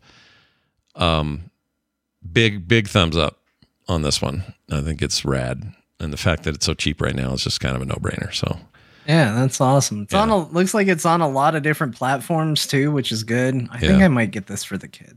It's so good, dude. I would have. There's a life lesson in here that I want the kids to have as they quickly approach teenage years for the older ones, and having a baby brother. I think there's some stuff they could learn from this game. Yeah, and I just sat there and played on my Steam Deck the whole time. I don't think I play. Yeah, I haven't even played it on my PC proper. I just played on my Steam Deck, which it's verified for, and I got so lost in it. I haven't done that in a long time, where I was just like, not thinking about anything else, not trying to just hurry up and get a quest done or move on to the next thing. It was just like, where does this tree go? Why does that go there? Oh, weird. There's like a cardboard slime. I better slay it. And then I slayed it. And the kid over by the tree says, thanks for doing that. You get a reward. I'm told you're, trying to pretend to be an NPC, but he's letting slip that he just happens to be friends with one of your friends. And I don't know. It's just cornball, cute, really well executed, fun little thing, and I couldn't be more thumbs up on it. It's sort of on topic, just as a quick news bit. Speaking of Bluey, the Bluey game came out. I heard played it yet, but it did come out. Not reviewing that well. Too simple. I'm hearing from somebody who told me this. Somebody bought it and played it. I think it may not matter though. Like game is definitely for the kids. And it sounds like it's probably perfect for them. But like IGN's like, oh, it's a thin experience. It's too rudimentary. I'm like, yeah, I don't know if you're the right person to review it, maybe. This one is more tongue-in-cheek. Like, this Gator game is like, they know this is for me and you, as well as maybe some younger kids. Because most of the references are things, it's meant to tap into our nostalgia of being kids and playing games when we were kids. So Bluey does this amazing thing in the cartoon where it's for kids, but adults totally get it, and the adults are as big a part of it as anything, and so it becomes a show that everybody can watch. But I never really expected the game to be some subversive adult game inside of a kid's package. You know what I mean? Yeah, I didn't either. I don't know. I might try it at some point. Yeah, I may play it. Taylor got it for Van, and I haven't heard back on how it is, but we'll find out, I guess. But anyway, high recommendation, still on sale, I think till the 26th or something. which is a couple of days, and you can still get it on sale. I also got on sale this one. I think this one's for Bo. I got Wild Frost on Steam. Wild Frost is great. Okay. Oh, is this a card game? I've seen it going around. Different though than I thought. I thought it was just going to be another card game, another Slay the Spire attempt. And it was cheap enough I was like, well, these reviews are pretty good. And it just came out of early access. And I kind of like this art style. It's had all these arguments by I should try it. So I finally grabbed it. It is a lot different than I expected. That, for example, has a timer system that when you start out, you have a hero with you and you pick a hero card and you go on a run. And on that run with that hero card, she has a little number, he or she has a little number below them that's like in a yellow star. And that number is how many turns away before they can act. So instead of mana being the thing you spend and only having a limited number of mana cards or whatever, or mana points to spend on cards like Hearthstone style or whatever, instead it's all about trying to strategically know when your character gets to move, because they're going to do it automatically when it's their turn. If an enemy or one of your characters is down to one tick left, whatever move you make after that, they're going to attack you. So you can do things like freeze them, which will give you more ticks of time before they attack you. So there's this strategy of when to put your characters out, what other cards to use with them, hanging onto your freezing ability, which will freeze the enemy long enough for you to hurt them more. And then all kinds of like charms and tweaks and stuff you buy on the way that change the gameplay up and all that. It is so cool, dude. It's almost, what it's more like than this was unexpected. It's more like Darkest Dungeon than anything else, without the dark part or the insanity meter. But it has more of that vibe. It's got like it's like lines. Your back line, you got mid and front.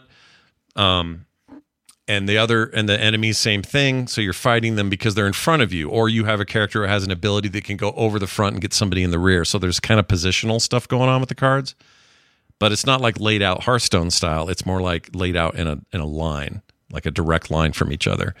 There are more than one lane though. There are often 2 or 3 lanes, especially in boss fights.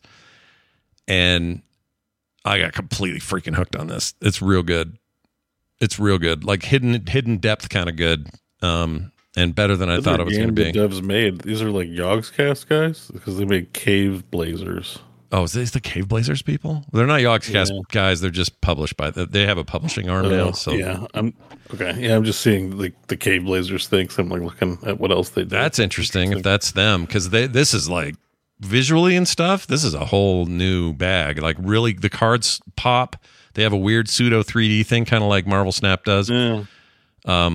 Really cute art style. The soundtrack or the music, music theme in the game is really good. It's just awesome and plays amazing on Steam Deck. Great on PC.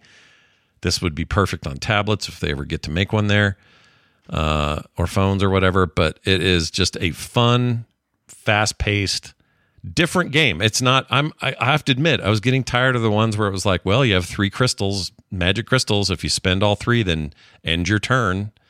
This doesn't even have an end turn. It's just those turn-based ticks keep coming down, and the strategy is to kill the other people before they have a chance to hurt you. And if they do hurt you, minimize what they can hurt you with.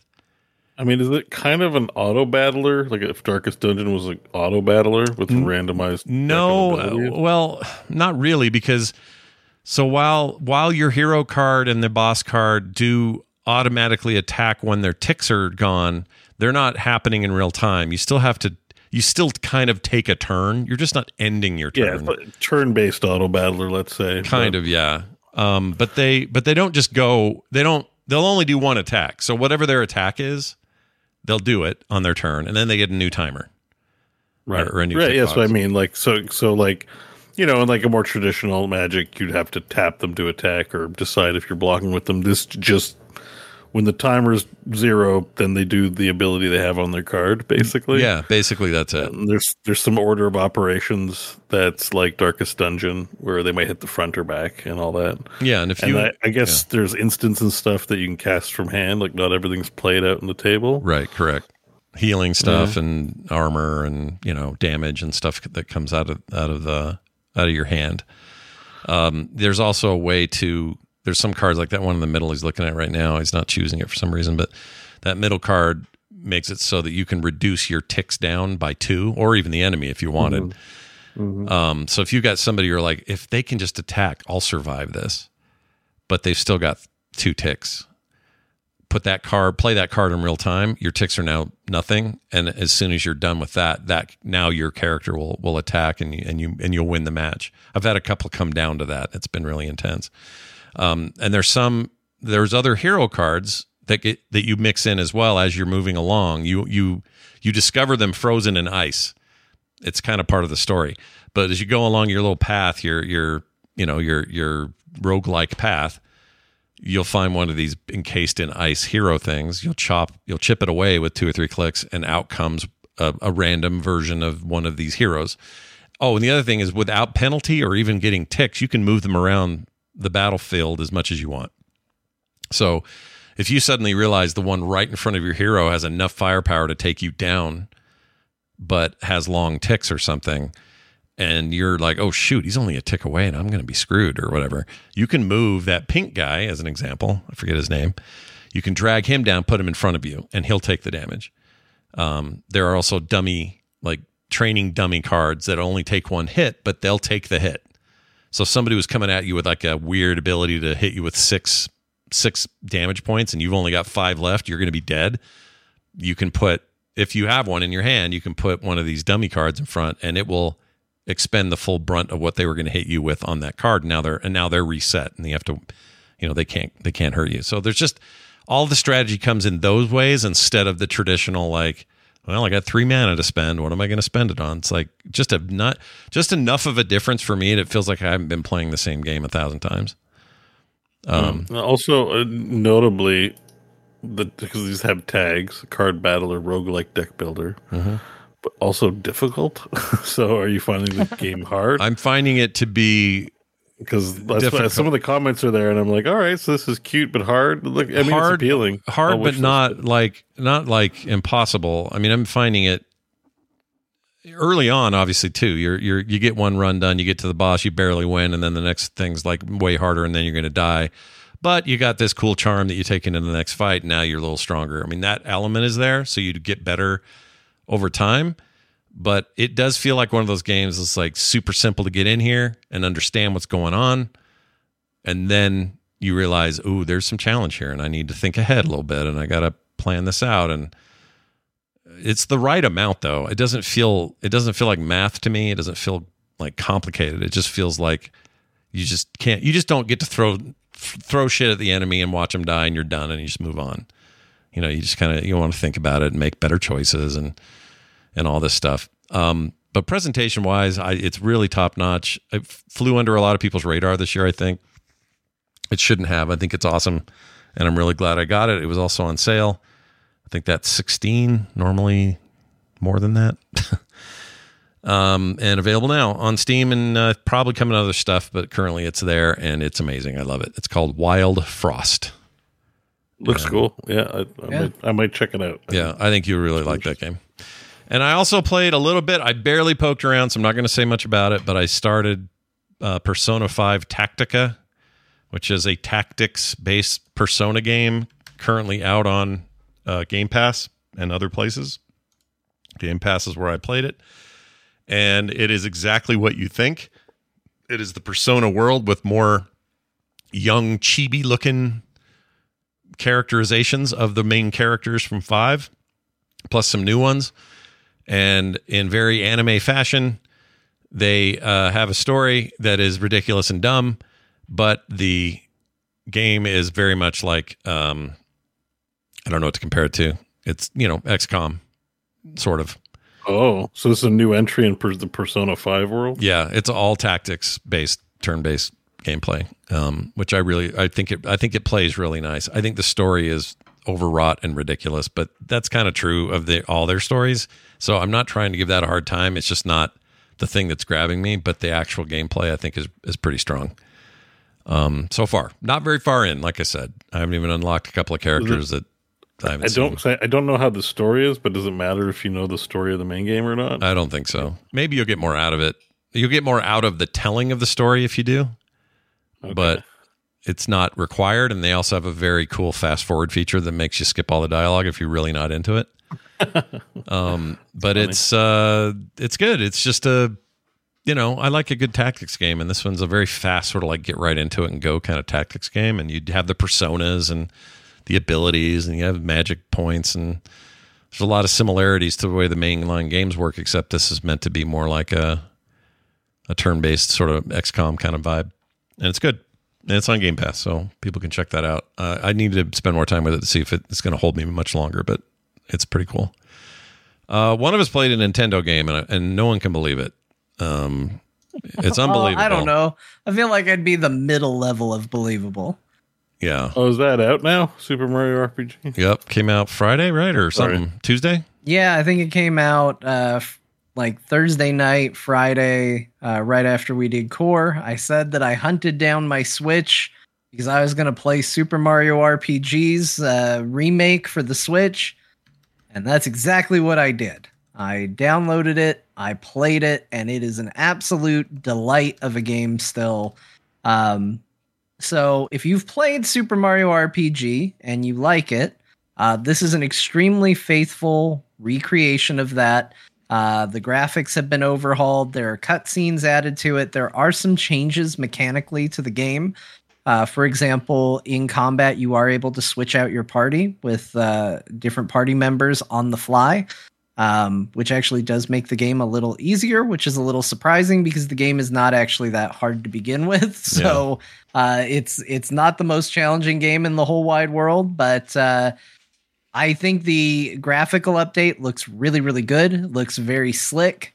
And the new music, they've done a very, very good job of updating classical tracks that obviously if you like the soundtrack to this game, you've heard these songs a million times. And hearing the new music, although you can put the old soundtrack in there. So if you are worried that them updating the music is going to mess with your nostalgia, you can turn on the original soundtrack if you like.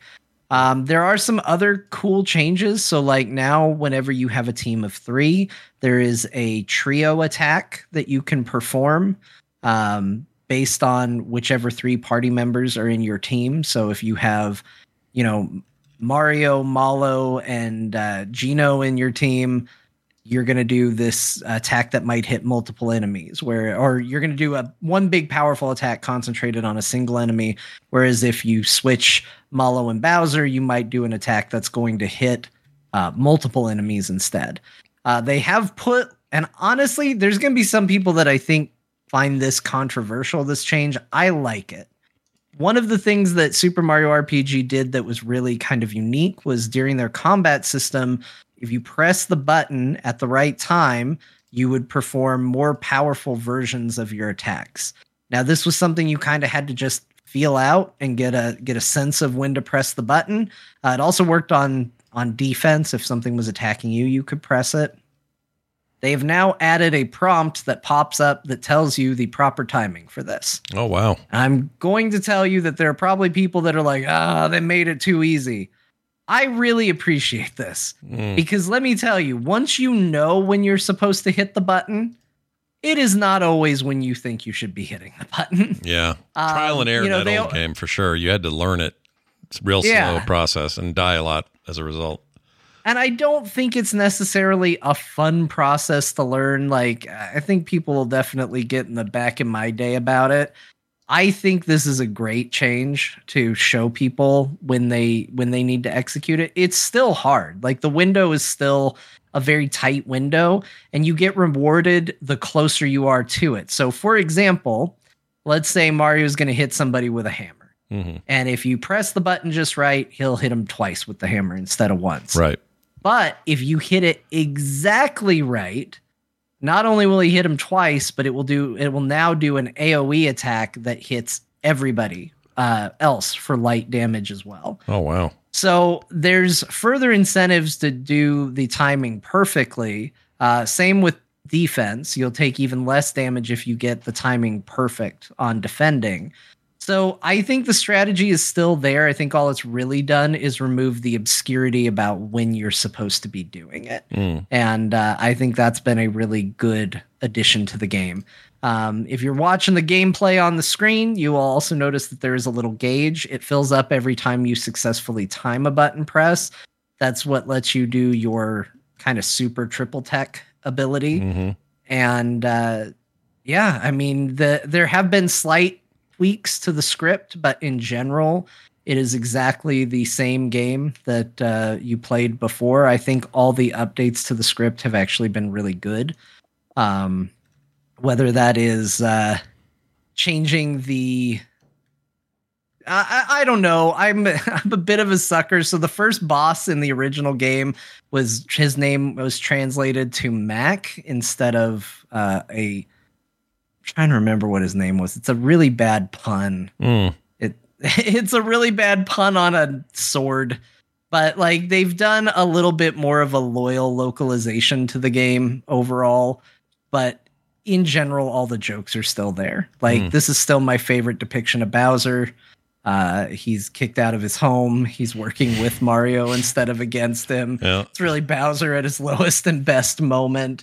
It's just all really, really well done, and it looks great. Like the updates stay, in my opinion, just loyal enough to still feel like the game you like, but fresh enough to where it's just a joy to see it. So I'm having a great time with it. I just finished the big wedding that happens in the game, which I was a little sad by.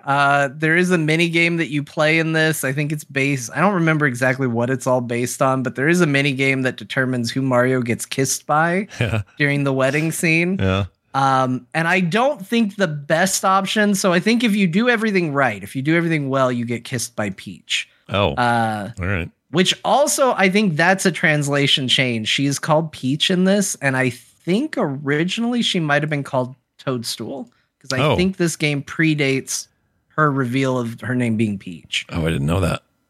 I'm not 100% sure on that, but I think that's true. So she is referred to as Peach throughout this entire game, which is interesting. Wow, that is interesting.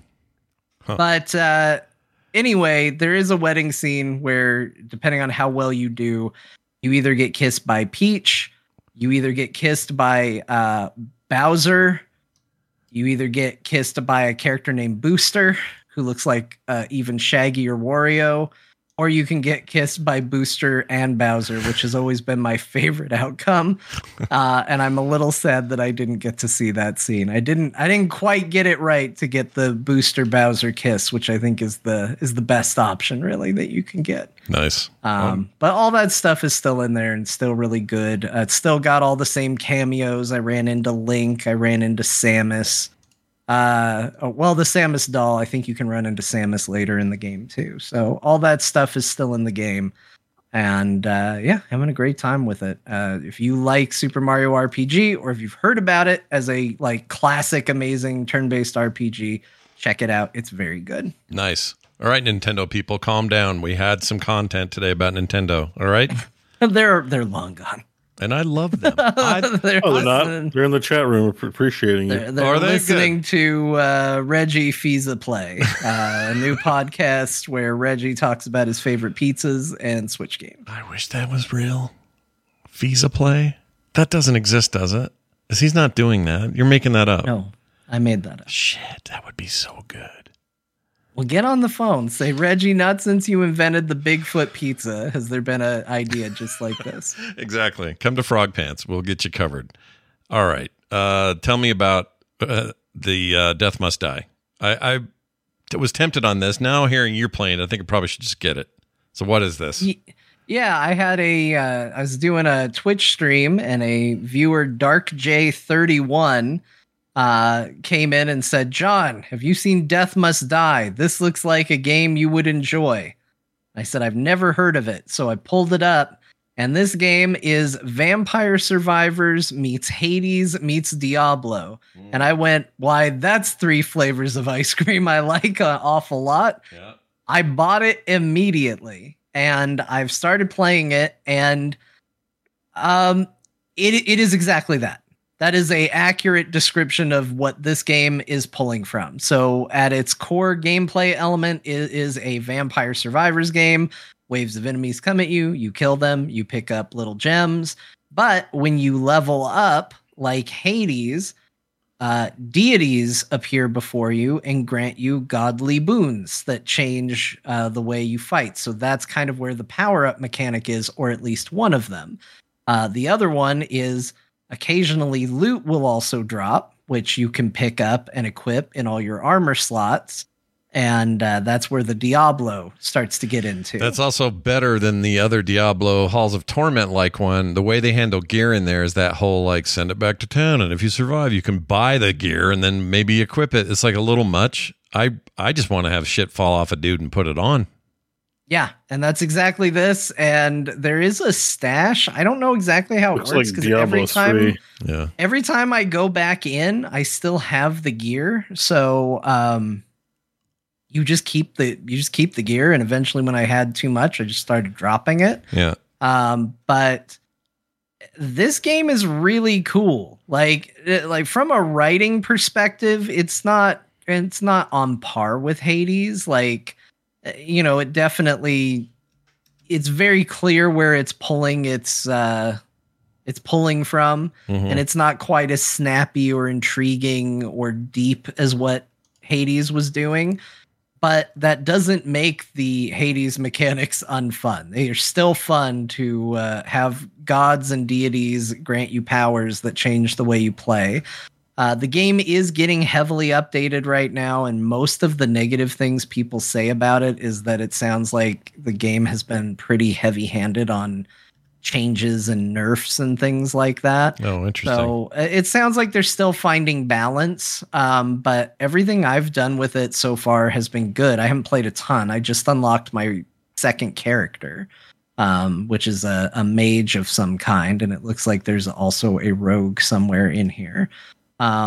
So I'm having a great time with it, and it does, Scott, this is for you because we know what you like from these games. Sure. There is a dash element, so it is more active than a Vampire Survivors game, because not only are you swinging your sword or, you know, doing whatever you're doing, but you also do have a dash for dodging and whatnot. So it is a little more active. I like that. I do like that. I think that's a cool thing in these games when they let you do a little more than the basics. Your argument's never wrong about why you like it the other way, but I don't know. For me, there's something about being able to dash around that I really like for whatever reason. Cool. Well, I'm grabbing this. This is another, like $5 thing? These are cheap. I don't remember how much this was. Let me look. These guys, it'd be nice. This was it doesn't have the best name because I've already forgotten it. What is it? Death Must Die. Death Must Die. And so, yeah, you are going after the god of death. Yeah, it's $7 right now. Okay. And you are going after death to kill death. So there is a logic to it, but I do constantly forget it. I just know it's a lot of death talk. So I always want to just say, like, it's dead, death, die. Dead, death, die. Die, death. Die too soon. Die another time. I don't remember. But it's really, really cool. And I actually don't mind the dash mechanic. There's something about, there's enough extra stuff baked into this where it feels like it's trying to be more than just a Vampire Survivors. Yeah. Like, you've got your RPG mechanics. The world feels more, you're enticed to explore. Like, you can just sit there and let enemies come to you like you do often in Vampire Survivors. But there's a lot more stuff to go pick up in the world that they mark when you get near it on your map. Yeah. So you're kind of encouraged to always be on the move looking for things. And I think that all these mechanics coming together in that sort of way, I view this more of an active game than a passive game. And so I don't mind the dash as much. Okay. All right. Well, I think this looks rad. I'm watching this video going, I'm playing this tonight. kind of. Yeah, it looks great too. Yeah. All right, I'm in. Oh, look at the deaths. It looks like just the right amount of like retro inspired style mixed with some cool modern ideas. That looks rad. All right. Another $10 for Scott today, this whole week. Just keep costing you money. Stupid freaking Steam sales, man. Wish list it before you buy it. That's my tactic. That's your tactic. Wish list it, and then what if I'm really tempted the next day? Yeah. Do I wait longer? This is what we do here. We get hyped about games we want to, and we tell people about it, and they're awesome, but maybe we don't have time to play them, so you don't buy them. Because I have like a shitload of games I haven't played that I bought. Wish listing's now my new tactic. You give it a few days. Yeah, that's totally true. Wish listing's not a bad idea. Although I do think this one you would play for sure. So all right, this feels like a safe bet for Scott. Well, you have convinced me. I believe, especially if you're really into it, go ahead. Yeah, I love these kind of games. I do wish it was not. It's early access, right? Or assume it is because it's early access. But when I went to their website, they're like, "We released," but it still says early access on it. So I think this is. I think maybe they mean early access is out. Like you can buy it. Oh, I see. Okay, so it must have had still lists itself as early access. It must have had some anticipation around it, right? Like. I guess people were waiting for it to come out or something. Usually that's why they talk that way. But anyway, all right. Well, I'm just gonna buy that game. What else? Let's see. Oh, yeah, let's get an update on Frog Wrestling. What's going on this week over there?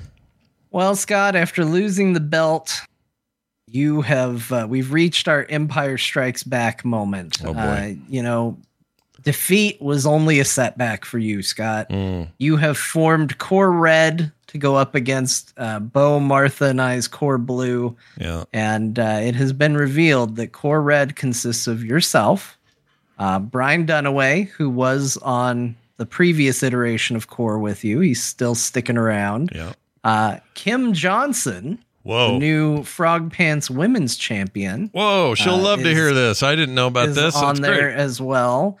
And a surprise fourth member to Core Red, Tom Merritt, has joined the team and has formed a strong competitor to the faction of Core Blue. So we had a bit of red versus blue this week. Felt like getting back to our heroes' roots. Also, just it's easy to come up with names when you just put a color after it. Yeah, no, that's true. It worked for Pokemon, it can work for us. I do you've gone so far though as to change uniforms to reflect it. It says red right on there. That's rad. Oh yeah, so Taz, who's frequently in our chat, has as always has just without ask for credit or promo or anything supplied me with logo work. And did the logo work for Core Blue, Core Red. He did one for Grinding Gear, which hasn't made it into the game yet, but he's where the Frog Wrestling logo comes from. Yeah. And all of that. And he made up some awesome logos for Core Red and Core Blue. So everybody's looking real good. He's a talented bastard, that guy. But yeah, we themed everybody. So everybody's wearing red now. Mm-hmm. And got their Core Red merch. That is not for sale, but maybe should be. It looks so good. Maybe one day. And it's an exciting future. Everybody got lots of updates, lots of reworks on things, so it feels very fresh in Frog Wrestling these days. Greg Street asked me, "What's this Frog Wrestling thing everyone keeps telling me I need to be a part of now?" Is he getting a lot of people messaging him? Well, yeah, because John, when the monthly with him got announced, everybody was like, "John, you got to do it," and I think people have been just like poking him about it. I think I haven't asked, but I bet he'd love it. We should put him in it. We should put him in it at some point. Yeah, why not? Let's get him in there. Fun. Would he just be the word? Like, you have to give him like a name. Like, so it's Greg the Word Street. Greg the Word. I like that. The Word. Yeah. It could be Greg the Street. He could still be Ghostcrawler, I suppose, and I guess he has a name. That's true. Yeah. Give him Phantom Crab powers or something. I don't know. Yeah, I can get what's his special move? Like the ball pincer or something. Like he's a crab. I don't know what it would be. He gets your balls. Yeah, what would a crab do in a fight in a ring? He'd pinch you. I guess that's what crabs do. Yeah. They're known for it. They don't really do anything else in a aggressive way, right? Crab's just pinching you. That's it. Dr. Tolbert's correct, though. Off the chain's got to be what it is. Off the chain's a real good move. Yeah, I think that's good. Totally. Yeah, we should put him on there. You need to tell him like it's a wrestling league, and he needs to be a part of it. All right. You can dress him up as a marine biologist because that's what he's most known for. That's right. Yeah, it's marine biology. Most known for marine biology. All right. Well, I'm gonna. If it's all right with you, I'm gonna ask him. Yeah, you can ask him. That's absolutely because I bet we can get something like that going. The last thing I do want to say, because it happened today, so I haven't had time to play it, but I want to at least acknowledge it, and I will have played it for next week. But a listener, Alex, gifted me today Stray Gods, the role-playing musical. And I just saw this pop up, and I was like, what is this? And I looked at it and I went, oh, it's something for me. It's if somebody made a game that's kind of for me. I'm going to check this out for sure. I had no idea what it was. And then I saw it and I was like, oh, I'm very excited for this. So, and it's a dating sim. What is this? It's billed as an RPG. Okay. Laura Bailey's the main character. Okay. And it's like a Mass Effect-y kind of thing where you make choices and stuff. And, oh, wow. But it's modern day, but there's like weird... This art style. I had a wish list that I was interested in, but it just didn't take priority for me. It's got really good reviews. It looks like it's right up my alley as far as video games go. So it is installed, ready to go, and I will report back next week. But a huge thank you for sharing that. That's amazing, dude. That looks rad. You'll have to tell us what that's like. All right, let's slide on over to Bo, who's been busy there with stuff. Yeah. What do you got going? What'd you play first? So I'm gonna make that one guy on Twitter happy who's like, talk more about VR on Core. Who's that guy? I get the weirdest messages. Sure. Someone on Twitter who just no context, no nothing, just talk more about VR. Sure. There is a decent chance that you talking VR on Core is the longest, most in-depth VR related podcast on the internet. It's possible. Probably. Yeah. Probably. There's probably something out there. There's a lot of creators out there if your algo pings you with it, but yeah. So big news, big drop in the VR world. Assassin's Creed Nexus VR came out, and it's awesome. I'm pleased to report we've got, I don't think it's a dethroner of Half-Life Alyx, but it's a solid second place. Like I'm playing it on the Quest 3, and it still like has Quest limitations on fidelity, which is fine. Loading screens, smaller levels, stuff like that, because you have to get it to run on basically a mobile phone. However, the folks over at Ubisoft made a good game. You can pick up objects, throw them to make noise, the guards get distracted, and the real selling point of this game, the assassins part of Assassin's Creed, is awesome. I've only played the first 2 levels. However, you do fight and assassinate in those modes. And the wrist blade, it's so much fun flicking your wrist, getting the blade out, and it stabs. You can put a hand on the shoulder, get the stab in there. It gives a real visceral feeling. The combat's okay. You've had better in Walking Dead and Blade and Sorcery. However, there's parrying and slashing in it.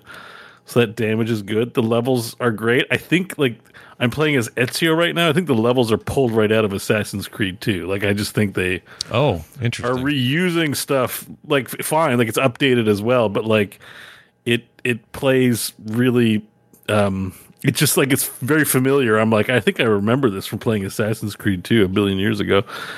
And it's more assassin-y, right? The whole focus of the game is creeping up on dudes and taking them out. Yeah, we got to talk about this. Is really important. So one of the things of VR, this is why this game is good, is because they made a lot of the good choices. What do I mean by the good choices? Choices like you don't have to reach into your belt for everything. It has a bit of that, but it can be really annoying trying to find the right place for things. You whip out your sword really easy. Your blade's always available. Buttons make sense. Doors open. You don't you can tap the door like in Half-Life Alyx. You can push it slowly. It's got all the good sneak mechanics in it. But here's where it really wins. You know how there's always a parkour button in Assassin's Creed? Mm-hmm. Right? Because there's jumping. This game has the parkour button. Oh. So it's not like you have to do the realistic thing of actually parkouring around in freaking VR. You just push forward and A, and you jump and do swings and do all kinds of crazy things. It's great. But they don't completely automate it, which is great. So, for example, if you need to mantle on a ledge, that you have to do manually. So you parkour and then you jump. You're just holding down A and your character jumps. You got to grab the ledge. And that's fun. And then mantling is pretty forgiving. You just swing both hands down and you mantle up and then you keep parkouring. So it's like it's got a good hybrid of the like auto running around versus, you know, just parkouring. And the sneaking's good. This game, like it's really well polished. It's like this is a very good VR product. And I can't wait to play more. This is about it. It's like almost as good as Alex. Like this is a big deal, and it's this full game full of like voice acting. And yes, maybe some of the visuals on the faces don't look the best, but overall, like it's a full video game, and I feel like I'm in the Assassin's Creed world, and I love it. So far, big recommend for me. Worth the money you spend on this thing. I have heard very similar things from a whole bunch of people, and I can't believe Ubisoft made this year's definitive VR experience based on everything I've heard. Like, I want to say they nailed it, like VR Game of the Year, like hands down, quite easily. Like it's not just some weird experiment; it's a full video game package you're getting here, and they didn't just phone it in. They really tried to. That's great. They really tried to make a good experience. So far, everything's been great. So, and I've only played as Ezio. I'm going to get to play as Cassandra. I'm going to get to play as someone else. I can't remember who it man. was. I could feel John's brain go, click. Why didn't you just play Cassandra the whole effing time, Bo? I could hear it. It's linear. It's like it's linear level progression. So you got to love. There's a whole story happening. You know, because the modern day's here, so there's weird modern day people who are like, you need to go in and experience the memories so we can learn things for the 600th time. But whatever, just I'm just not focusing on that stuff. But basically, you start with Ezio, and you know, like, didn't we do this? But my hope is that they actually just, you know, can make eventually another Assassin's Creed entry that is focused on its own character or own thing. One of the limitations I find in the game is it is level based. Like they don't have this big expansive city. Mm-hmm. Sometimes you'll even walk into a door and it's a loading screen to be in a room because there's a bunch of dialogue and stuff happening, and then you exit and it's a loading screen. Yeah. And like that stuff's not as good as, you know, what the video game standard's up to. But I know Oculus, I'm pretty sure Oculus is pretty stringent with their, like, your game's got to run reliably at 90 frames to avoid sickness in customers. So these native games, it's not like Half-Life Alyx because it runs on your PC. They have like options for you to upgrade or downgrade the visuals, but not. No, this is a standalone console game essentially for the Oculus console, Quest 3, but it's really good. It's a fantastic experience so far. I'm impressed. Awesome. Worth your money. So yeah, so I started playing that, and that was fun. So there's your VR talk. Another thing I bought this week, it wasn't on sale, but I don't care, it's on Steam, is the Expanse Telltale game. Oh yeah. I love it. Holy shit, Scott. It's good. I'm only up to episode 3 of 5. It's great, right? That's some expanse. Like they nailed it. Like the whole feel of the show, what the show does. Like it's another episode. Kamina's awesome. Yep. All the characters are awesome. I won't give anything away, but you're going to love how this ends. I ended up playing. I talked about the first 3 on here, I think, but I played it all, and it's great. Ends great. So I only played up to episode 3, and I lost. So in episode 1, I spaced the guy. I don't know if you did that or not, but I was like, oh man, he tried to get me killed. Like, that's airlock time for you, buddy. And I spaced the guy. I didn't space him, but I kind of regretted not spacing him, if that helps. Yeah, okay, cool. Yeah, he sucked. I was like, no, this is the law of the belt. Is you space someone, they F's around. He had his chance. Yeah. The game's so but good. Then I also lost someone close to me in episode 3. I don't know if that happened to you. There's a lot of the choice stuff. Turns out pretty good. It throws you. You don't expect certain things to happen. And I don't. Yeah, well, there's a lot of variability in the game because I saw the choices after. I'm like, oh, that person could have lived. Oh shit! So I got that person killed. Oh no! I felt super bad about it. Like, oh shit. Yeah. But it's fantastic. The game's it's really fun. The only criticism I would say, it's not really a criticism, just like I wish they did a little better with like engineering puzzles. Like a lot of it's going around and pressing A and hearing good story stuff, but you know, they have like puzzles where you connect wires, but they're not very hard or interesting. You know, it's just, I kind of just wish they did a little more with that, but otherwise it's aces. I love that they made this. That's cool. And I didn't realize they got the actress who plays Eva Sorala in it as well. It's not a ton of her, but enough to make it totally worth it. It's awesome. No, it's so cool. I started watching Expanse again.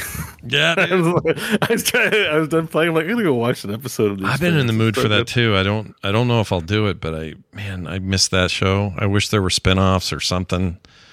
You're not gonna get a show like that good for a long time, so or if it ever again. So, I think you're good to watch it again. Nice. What else? Yeah, I loved that. The rest of my week, just a little thing I'm excited about, so I'm just going to mention, but Ravens Watch is a game that I've been Ravens watching about. Oh boy. That I've been raving about. Yeah. There's a new hero that got added. It's Sun Wukong, which is a pretty typical character, but he's really amazingly animated and fun to play. And I played a bit, and I like Ravens Watch. Your video is just The Expanse again. I tried to. Oh well, whatever. Just Google Sun Wukong. What are you gonna do? Yeah, it's fine. But Sun Wukong, great. I love Ravens Watch. I'm gonna keep just shilling for that game whenever something new comes out because I think it's like criminally underrated, like a lot of games. Sure, of course. They added multiplayer. One thing I will say that's bad about it is they added multiplayer matchmaking, and I have yet to find anyone. It's just a waiting simulator, and it's like, okay, so. That stuff's so depressing when you play a game that's supposed to be awesome, and then you're in a queue that just no one's. I hate that feeling. It's just an awful feeling. The game itself is amazing, but I get it. It's a niche indie game, and I think it's a very specific taste. Like a 3 to 4 player or 4 player, like Heroes of the Storm PvE game is not like I just don't think it's going to attract a large amount of people. But man, it's well animated. The game mechanics are good. It's fun. Yeah. I'd love to get a few sessions in with you guys, but we'll see. Hell yeah. Yeah. And so lastly, what I've been doing, that's mostly been my streaming stuff off stream. So I'm cleaning up my YouTube algo, right? Like I'm sick of all the bullshit I watch and I need to change things up. And like second screen stuff, right? So I've been watching StarCraft, I've been watching GSL and Korean like StarCraft 2 esports. Yeah. Nice chunky 4 to 8 hour VODs, just keep them running. Good way to do it. Yeah. Except the problem with that is it kind of gets you into StarCraft. It's like, so I've been watching it more. I started drilling like just build orders in like, just practicing. Like it's not even matches, like not even versus AI. It's just like melee matches where I'm just trying to get my up to 200 supply as fast as possible and get my timings done. I've done like 30 of them this week. I'm just practicing Terran. And then I was like, well, why don't I play the campaign? It's been like a long time. All the content's out. And it's just a great campaign. Like I'm playing Classic. Why not play StarCraft too? Classic WoW. I was like, this. And it's great. I'm here to tell you, Wings of Liberty is aged well. Obviously the graphical fidelity is not what you'd expect from a game of today. But the, just all the little nuance, all the animations, like all the experience of playing the game is still really, really good. So I've been practicing build orders and playing StarCraft 2 campaign. And, I miss that. I miss StarCraft sometimes, Yeah. It's just, I don't know, but a lot of it has to do with the fact that it's like I've been watching it. So like I watched this crazy game where it was Classic. That's the name of a player, Classic versus it was a Cure. I don't remember, but there was this crazy game where someone's doing a cannon rush. They're like, a cannon rush? Like at this level of play? That's crazy. And the guy like beat the cannon rush, but it's like a huge, like a top esports player doing a cheese rush build, like to throw them off. And then they both ended up not at bases that they're starting because it got so crazy. And I'm just getting into it. I'm just like, oh my God, this match is insane. And I kind of miss esports and watching esports and being into it. And it's kind of just, it's scratching my cheese, I guess. Nice. Nothing wrong with cheese scratch. And also, it just feels like StarCraft 2 is the only thing that's got the legs to keep going. Like, I understand there's still, it's restructuring, but there's still stuff with Overwatch. There's still stuff with other esports. League has their thing still. Everybody's got their thing. But I always feel like StarCraft, at the end of the day, will be the one, GSL will be the one that just keeps going. Like, yeah, I think there's having watched a lot of the GSL and over the years, like having appreciation for it.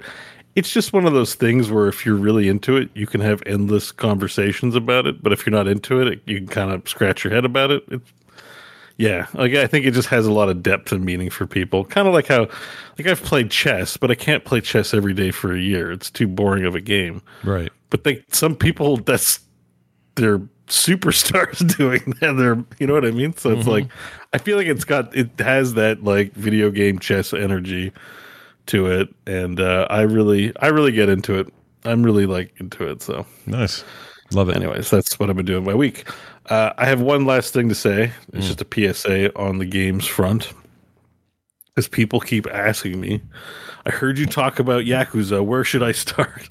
And I keep having, not that I love, look, I love answering people's questions and stuff, but some of them I get asked so often that I start to get a little testy, and it's not your fault. It's just, that's just how it is, right?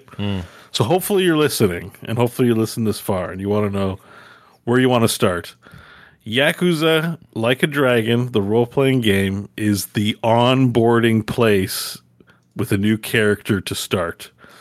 Yes, it's a role-playing game, and most of them are usually fighting, but it's a good introduction to new characters and all that stuff. And interesting. Notably, it is on sale right now, Canadian, for $15.99. So it also costs you nothing to get into the franchise right this weekend during the Steam sale. So wow.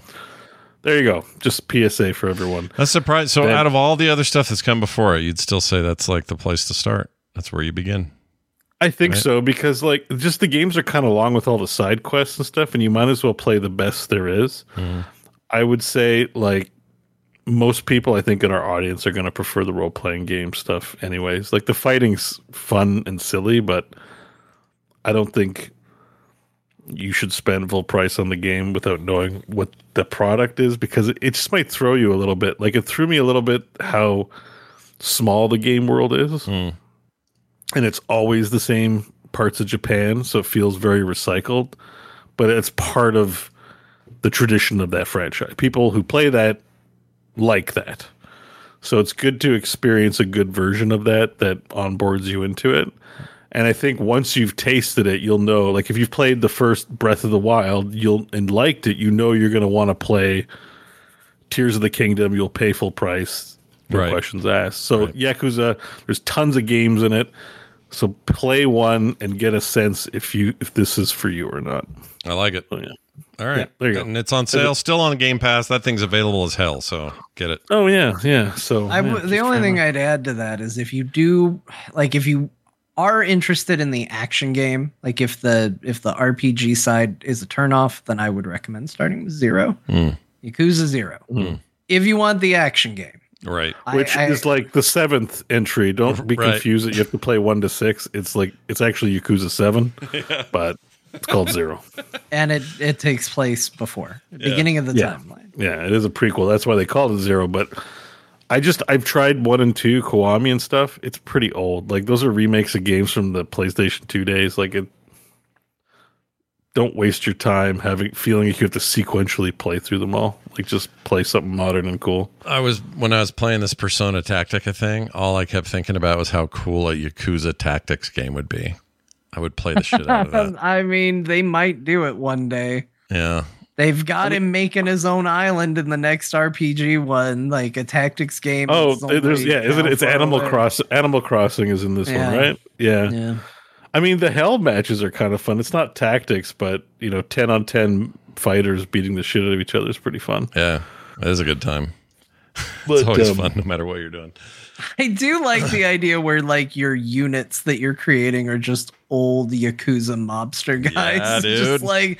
Just pulling them in. It's like, yeah, I need this guy in the gray business suit. Well, especially like in like a dragon, they already did such unique things with abilities. Some of them a little questionable, right? Like it's all just weird.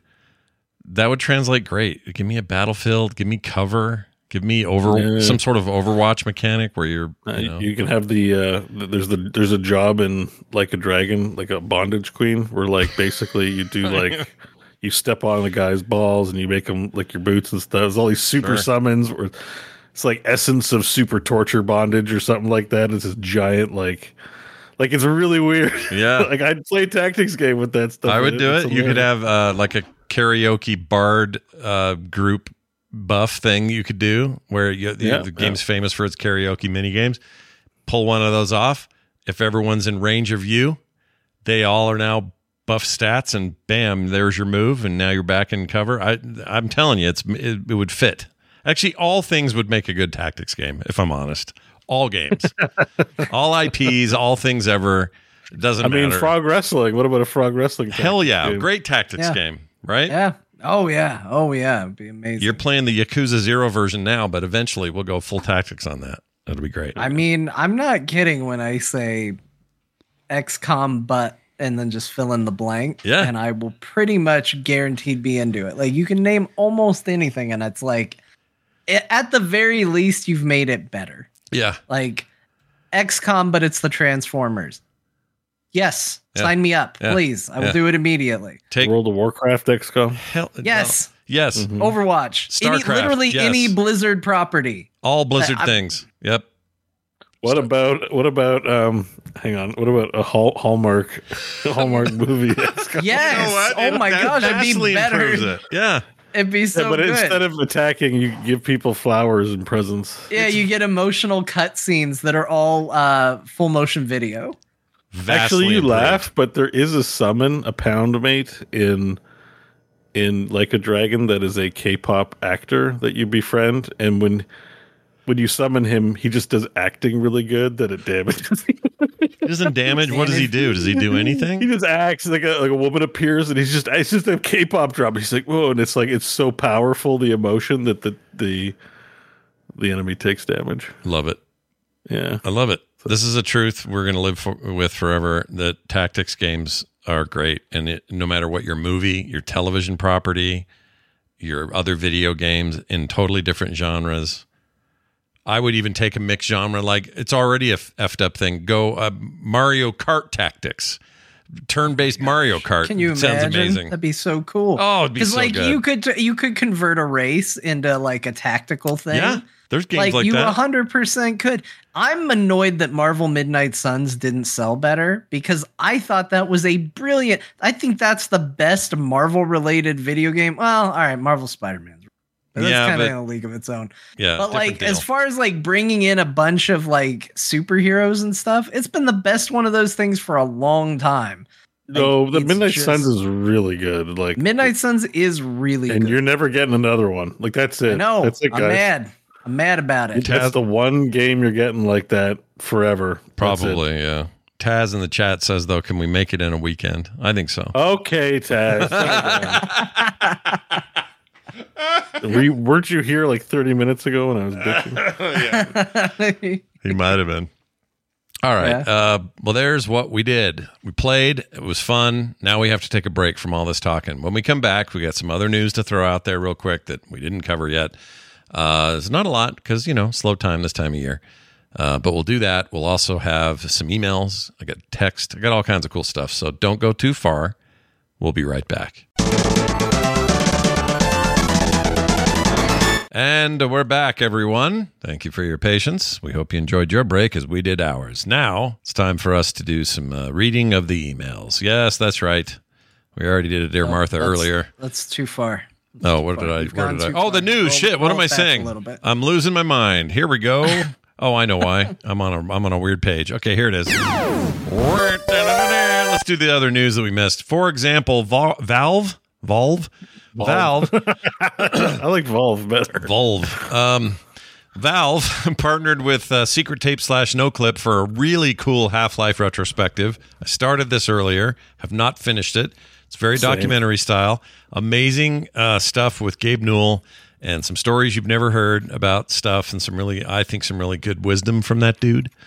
I loved the what did he say? Like, bad is temporary. Like, it's so good. I was like, that's so amazing. I need to remember this, and I totally forgot the quote. I can tell you. Quote, bad games. Let's see. Bad is temporary.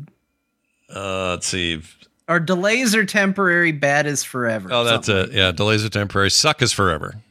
Suck is forever. Yeah, that's it. I like that even better because he's sitting there in that big old white beard talking about things sucking forever. Yeah, it was so good. Oh man, there's a reason, and it always seems like a crazy thing when I talk about it, but then I listen to Gabe talk about video games again, and I go, "Oh, this is why I did it," because I did play through all of Half-Life 2 with the director's commentary on. That's a mode they had for that game, and I'm shocked that more games haven't put this mode in it. But maybe it's not that shocking. But every time I think that, I'm like, I really did that. I played through a video game just to hear commentary. Yeah, I did. And it's because Gabe talking about video games is really interesting, and that's why. Yeah. So, fascinating guy. Loved it. And they also coincided all this with the release of kind of a fixed version of Half-Life 1 on Steam. It's no longer called Half-Life Source. That's correct. Yeah. It's just Half-Life, and they fixed some stuff that's been broken forever, including, they made a big deal out of it, but the scene where Dr. What's-His-Beak gets yanked out of the lab by the big overblown creature, and it just looked shitty for 25 years. Yeah. And now it looks like he actually got grabbed and yanked out. What a weird thing to fix, to go back into your game and fix this one tiny little in-game cut. Very weird. Is the VR mod out for Half-Life 1 yet? Oh, I don't know. Because I know they fixed some stuff for 2 for the VR mod. So was that a thing they were working on? 1 was getting VR treatment? I didn't know that was. If it hasn't already, but yeah, I think like official VR mod support. Oh, like the Half-Life 2 VR mod's really good. Yeah, I've heard good things about that. Play Half-Life again. I didn't realize they updated it. I'm reinstalling Half-Life. I would play. I mean, we all have it, right? We all have it on Steam. We should. I just went to see if it was something I had to buy again. I was like, surely they're not going to make me. But I went and checked, and yeah, you have it. You just have it. Yeah. But I kind of want to play Half-Life again. I wonder if Opposing Force and Blue Shift still play well. Oh, right. Though I loved Blue Shift at the time. I don't know how it is now. But Blue Shift was rad in the day. Yeah, I'm all about Half-Life shit. So, celebrate, do a documentary. These were all surprises. None of this was known. It just dropped. So that's cool.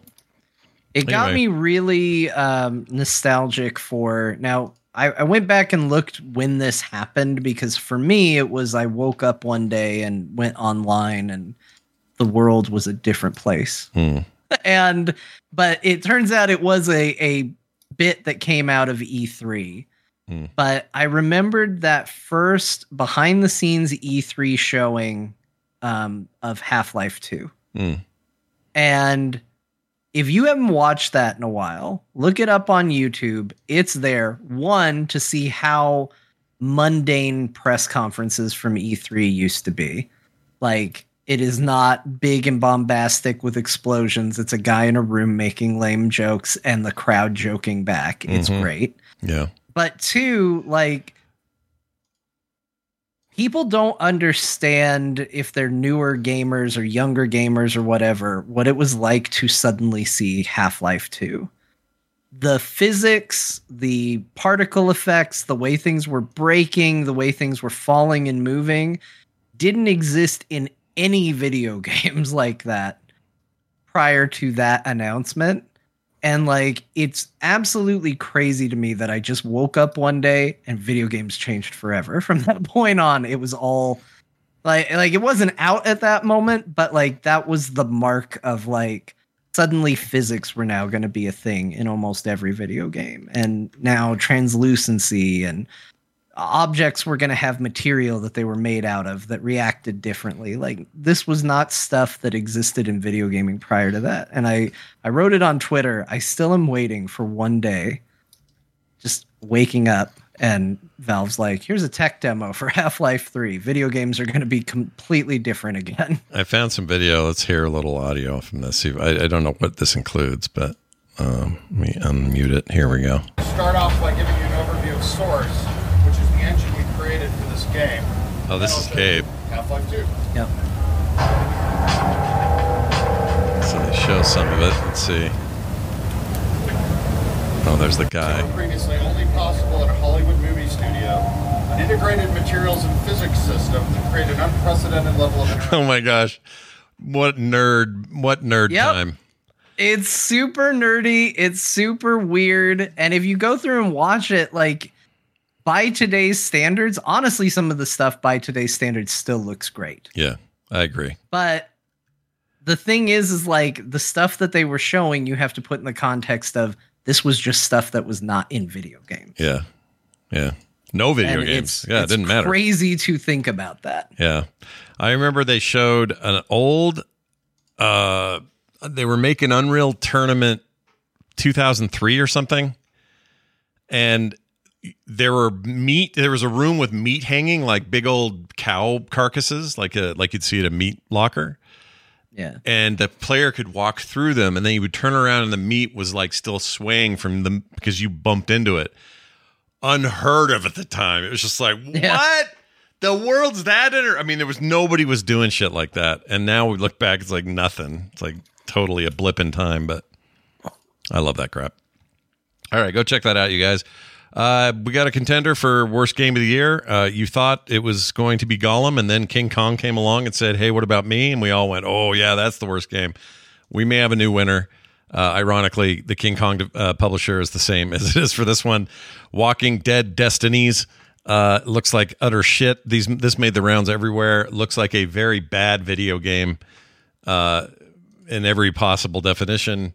Congratulations, you did it, Walking Dead. With your very valuable property, you made a really, really shitty tie-in. Well, and here's the problem. To go back to the Sparkle Pony discussion, they're going to keep doing it.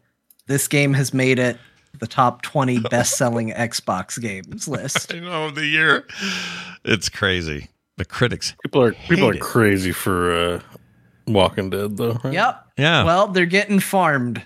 Yep. They're getting absolutely farmed by a game going, what if Shane killed Rick? And people going, I gotta see what happens. What would happen in a bad cutscene? Yeah. I gotta find out what would happen here. This game is doing inexplicably well, and it looks bad. It looks like a soup. I still think King Kong looks worse, but this does look. This looks really bad. For fun, here's the list of the top 20 selling Xbox games according to Microsoft. Number 1, Call of Duty Modern Warfare 3 cross-gen bundle. I don't know if this is for the year. Yeah, I think this might be for the month so far. Oh, let's see. Walking Dead, Zubba Zubba Zubba. Oh, I think you're right. Okay, so also it is only on Xbox, which Xbox is always going to skew a little weird because so much of Xbox's stuff is available on Game Pass that it's not going to technically sell. Right, that's a good point. So this is you're right. This is like a snapshot. So we have Call of Duty, Madden 24, NBA 2K 24, another Modern Duty, Call of Duty Modern Warfare 3, Modern Duty. Vault Edition. Let's see. EA Sports FC 24. That's the new FIFA. We don't call it FIFA anymore. Got rid of the license. Another Call of Duty for Black Ops 2 was number 6. Must have been on sale. All I can think of. Call of Duty Modern Warfare 3 Vault Edition.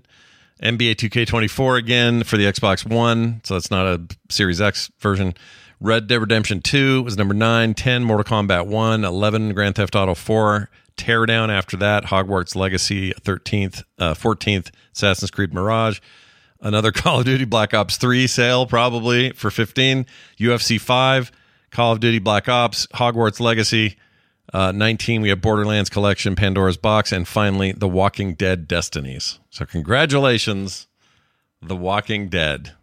I love that Grand Theft Auto is on that list. It's been the best-selling game across so many consoles for so long. Yeah. How does everybody not already just own it? Yeah. It sells at a level that makes me feel like people should just be bumping into copies of Grand Theft Auto at the supermarket. It's very weird, Like, right? It is insane how well that game sells. Yeah. It's actually legit funky to me. And why it's such a big deal to even have an announcement that a trailer is coming or an announcement of a trailer or whatever. Well, I mean, this is why Grand Theft Auto is still on the best-selling games list. People said it's been so long. It's still selling. Yeah, still selling. Insanely well. Yep. And I think they kind of... Was it official? There was some talk they were going to officially end Red Dead Online because GTA Online just is so big that it's like, what are we even doing this for? Which bums me out because that one interests me more than GTA Online does.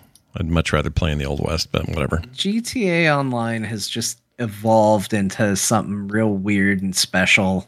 Yeah. I know we went in and we did our, Chuckle F's. Yeah, that was fun. And running around in there, riding on planes and stuff. But people have turned it into a full-on role-playing world, and there's cool stories that come out of it. I haven't done much. I haven't gone down that rabbit hole very far, but it is certainly fascinating, the stuff that's going on. Yeah, the RP streams are really entertaining. They do some crazy stuff. I like watching the cop and robber thing that people RP all the time. I think that's fun. It's like a whole category on Twitch. Checked Trixler playing it at one point. I just tuned into his stream real quick, and he was working in a cupcake shop. Mm-hmm. I was like, okay, I don't know what's going on. This is crazy. It's a legit RP stuff, right? It's just the role playing game that no one saw coming, I guess. Grand Theft Auto. Congratulations, guys. What else? Oh, Space Marine. Relax, everybody. Calm down and enjoy your time because now Space Marine 2 will not be out. It got delayed. And you might say, oh, well, what's January, February, maybe March? No. Next fall. Next October. Another year of no Space Marine 2. I don't know if I can. Well, I'd if it's good. Yeah, that's true. I like to think they're working on it, and it needs the time. So please take all the time you need. Yeah, polish that shit. Keep us busy, and yeah, exactly. What did Gabe Newell say? Suck is forever. Don't suck. Be great. Finally, Eminem coming to Fortnite. John, how excited are you? John, get in there, John. Buy the pass. Let's go. I mean, that's fine. In a couple days, in a week or so, I think it's December 2nd, OG Fortnite is coming to an end, and Eminem is somehow involved in that event. He's going to destroy OG Fortnite, I guess. Yeah. And there'll be a concert in the world or something. You know what? That's fine. I'd much rather watch Eminem than some of the other stuff I've seen in Fortnite. So I know my wife is going to be participating in it. She's all in back on Fortnite. I've got a foot in. I play every now and then. She's playing every single night. And so, yeah, the way they do concerts in that game is cool. And Eminem I will enjoy. So right. It's fine. I'm not going to buy anything, though. I don't need to play Fortnite as Eminem. I hope he comes out and the whole time he just shit talks Machine Gun Kelly from the middle of Fortnite. That'd be amazing. That's it. That's all he does. Oh my gosh, that'd be so good. Anyway, enjoy that, kids. Fortnite getting your Eminem all up in it. It's time for emails for real this time. That's a good question. All right, we got an email, a very short one that says, this is from Brack. He says, hey, Core, just wanted to say Bo was right about the ending. That is all. I don't know what he's talking about. Bo, what ending were you right about? Was it PG-3 is my guess, but here, I don't really know. Let me do a quick search and see. I feel like we agreed about that. Let me just make sure I didn't miss it. Yeah, well, it implies that there was disagreement, but it might just be they picked me.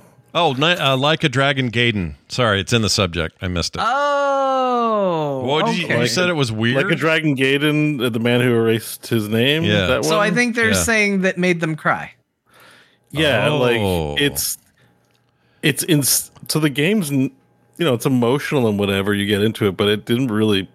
Just at the end, all of a sudden, it's like, oh my god, I cried my ass off. Yeah, it was so. Yeah, I don't want to even just talk about it. Like, wow, I think that's a big deal, like, dude. It just kind of came out of left field a little bit, I guess, but it makes sense. It isn't out of left field. I guess I just wasn't expecting. I don't know, to feel that much. It's great. Just I don't know. I really like The Man Who Erased His Name. It's really good. Yeah. So yeah, and you cry at the end, 100%. I mean, I wonder how many.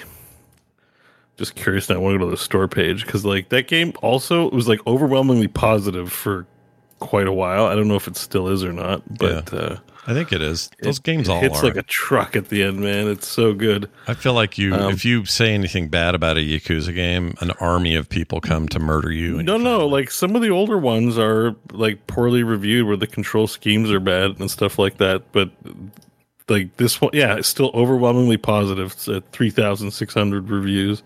Wow. It's really good. Like it's just really this game is really good. Like, I know I just said like a Dragon, the Yakuza Like a Dragon is a game you should start with, but as far as like the fighting ones go, this one is just really good. It's really good. The only thing that's tough about it is it's a little shorter than they usually are.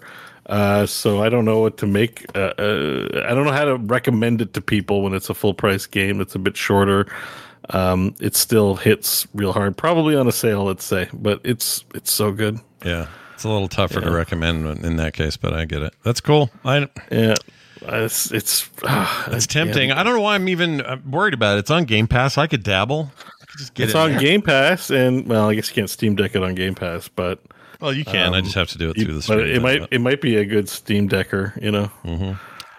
Oh, did I tell you guys a quick update on the Steam Deck? You know how I was having the whole thing. My daughter was trying to get the one and all the rigmarole that was going on. Anyway, the one that was the collector's edition that said they were sold out, and even those that did get purchased were going to be 3 to 6 weeks away.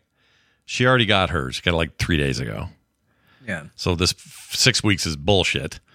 Secondly, mine, which is the normal kind, non-collector's edition or whatever, non-limited, I secured the purchase before she got hers. Mine said 4 days. Mine doesn't get here till tomorrow. So she got like a week early, and I'm still sitting around waiting for mine. What the hell, Gabe Newell? Suck us forever. What? Oh.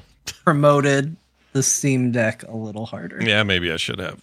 But yeah, mine should be here tomorrow. I'm very excited to mess with it. I can tell you by looking at her OLED screen, that is a very nice screen. Like, whoo, very nice. And I will be selling my previous model, which was the previous top-end model. I'll probably do it on eBay. If any core listeners, I don't know why you'd want this, but if for some reason somebody said, hey, I won the bid and I'd like you to sign it, I'll do that. I feel weird about it, but I'll do it. All right?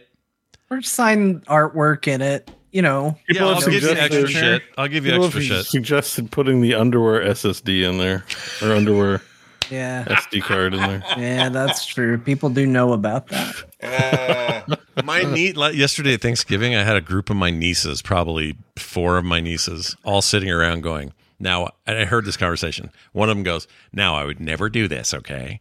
It's never something I would probably do, but there's a lot of money if I just take pictures of my feet and sell them. There's a lot of money. And I'm over there going, well, holy shit, what is going on over here? And I looked over at them, and they're like laughing, and I said, you guys all doing OnlyFans or something? What's happening? And they're like, no, but there's so much money in it. And the weirder, the more money you make. And I said, have you seen how expensive it is to get a house, Scott? I mean, right? Yeah, I mean, like, everyone has to do OnlyFans. Yeah. At one point, yeah. Let's start doing our feet.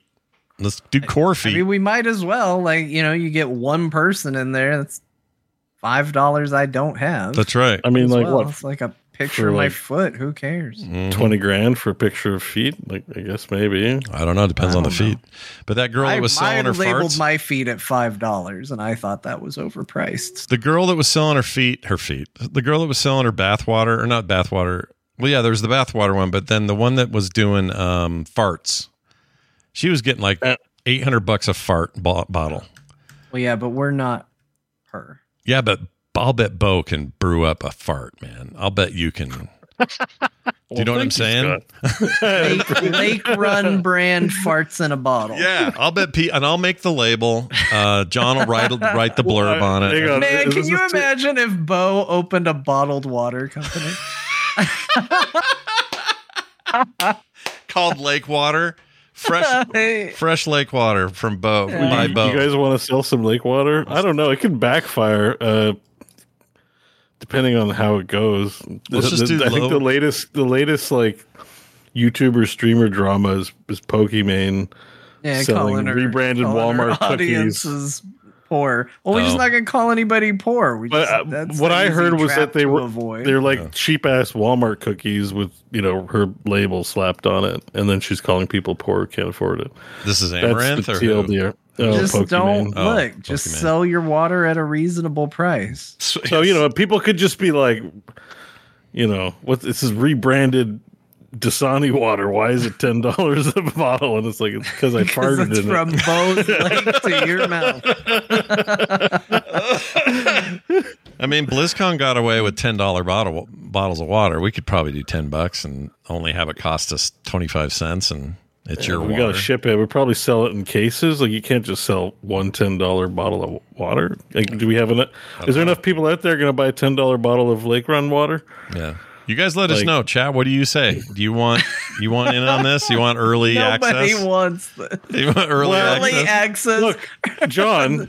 We haven't gotten the water formula quite right, but with your feedback, we think this can be the most water that ever watered. I would have said nobody wants anybody's bath water and nobody wants anyone's fart jar, and yet somehow they made lots of money.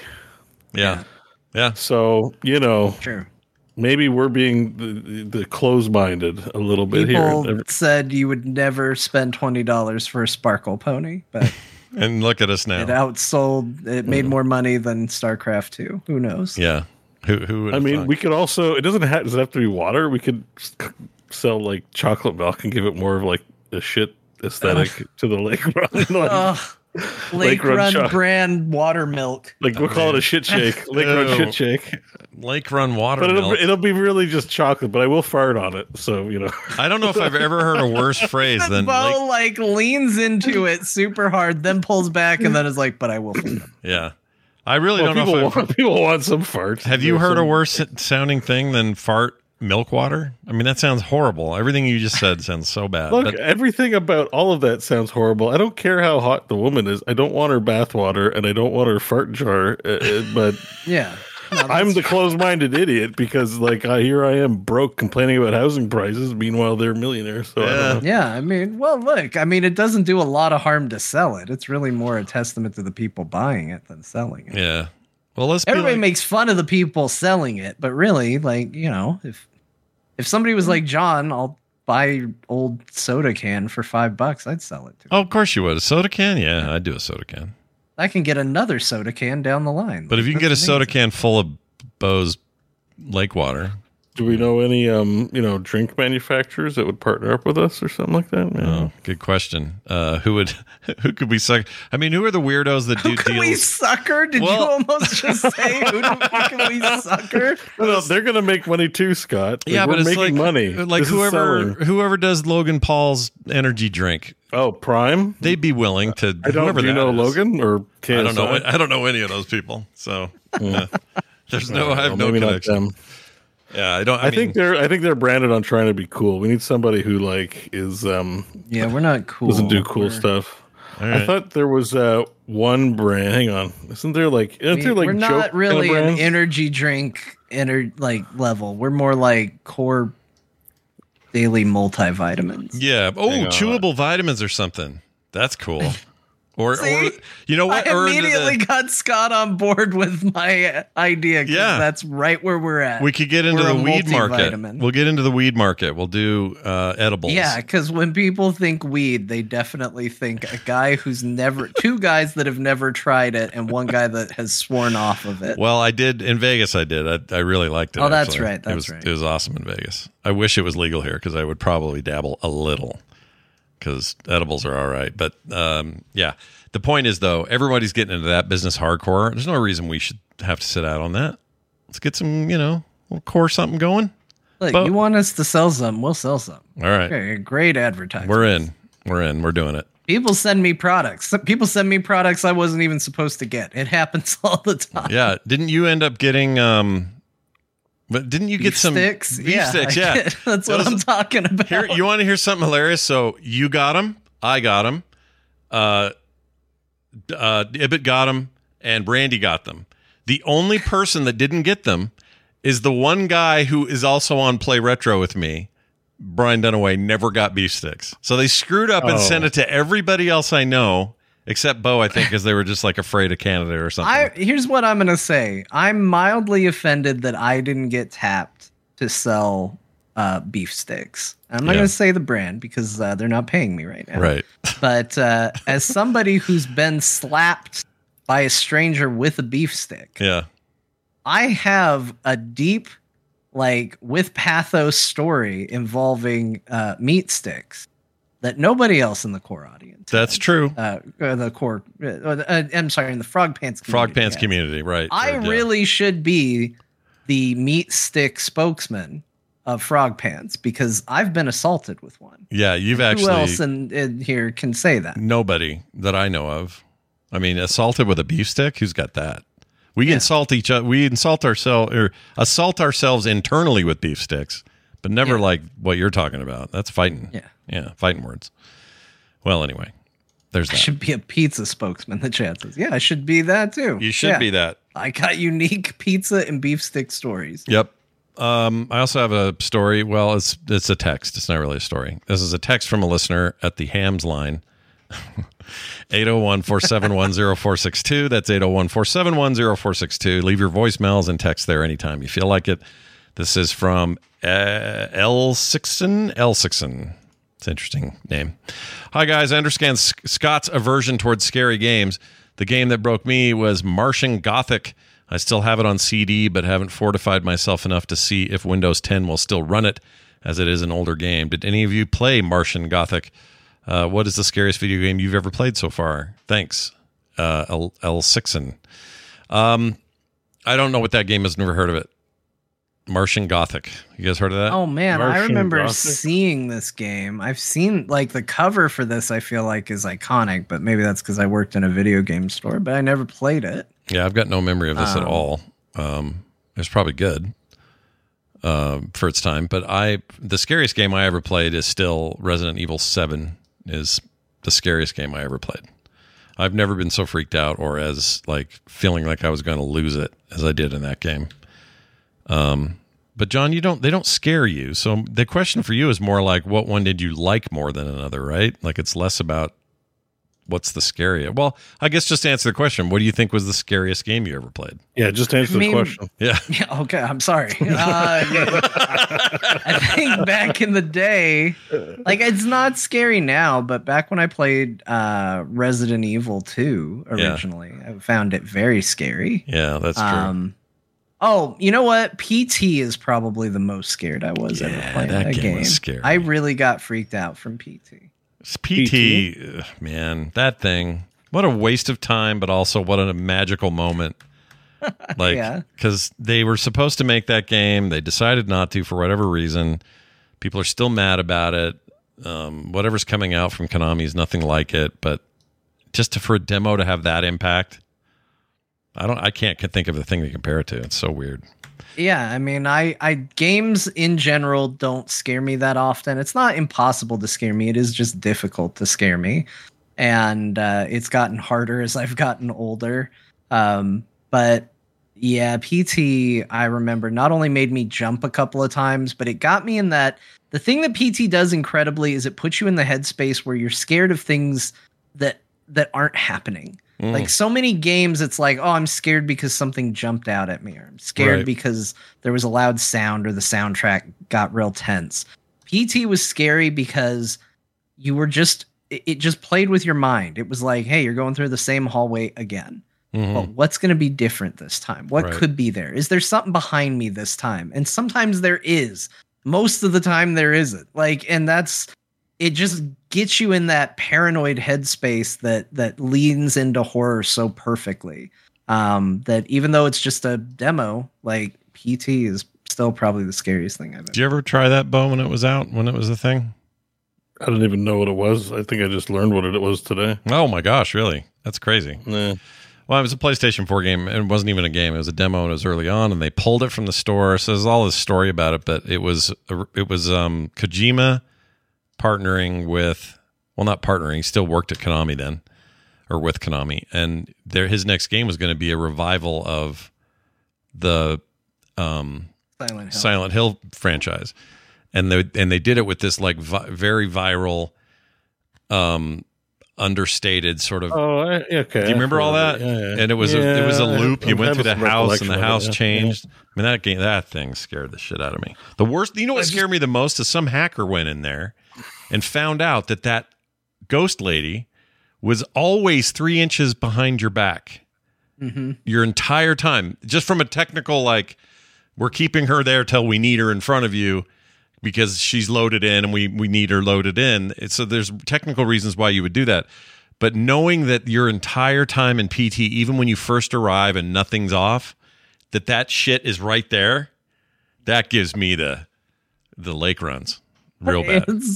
It's rough. I don't think it maintains its quality through the entire demo. I will say that by the time it starts to get like a little over the top, I feel like it runs out of steam.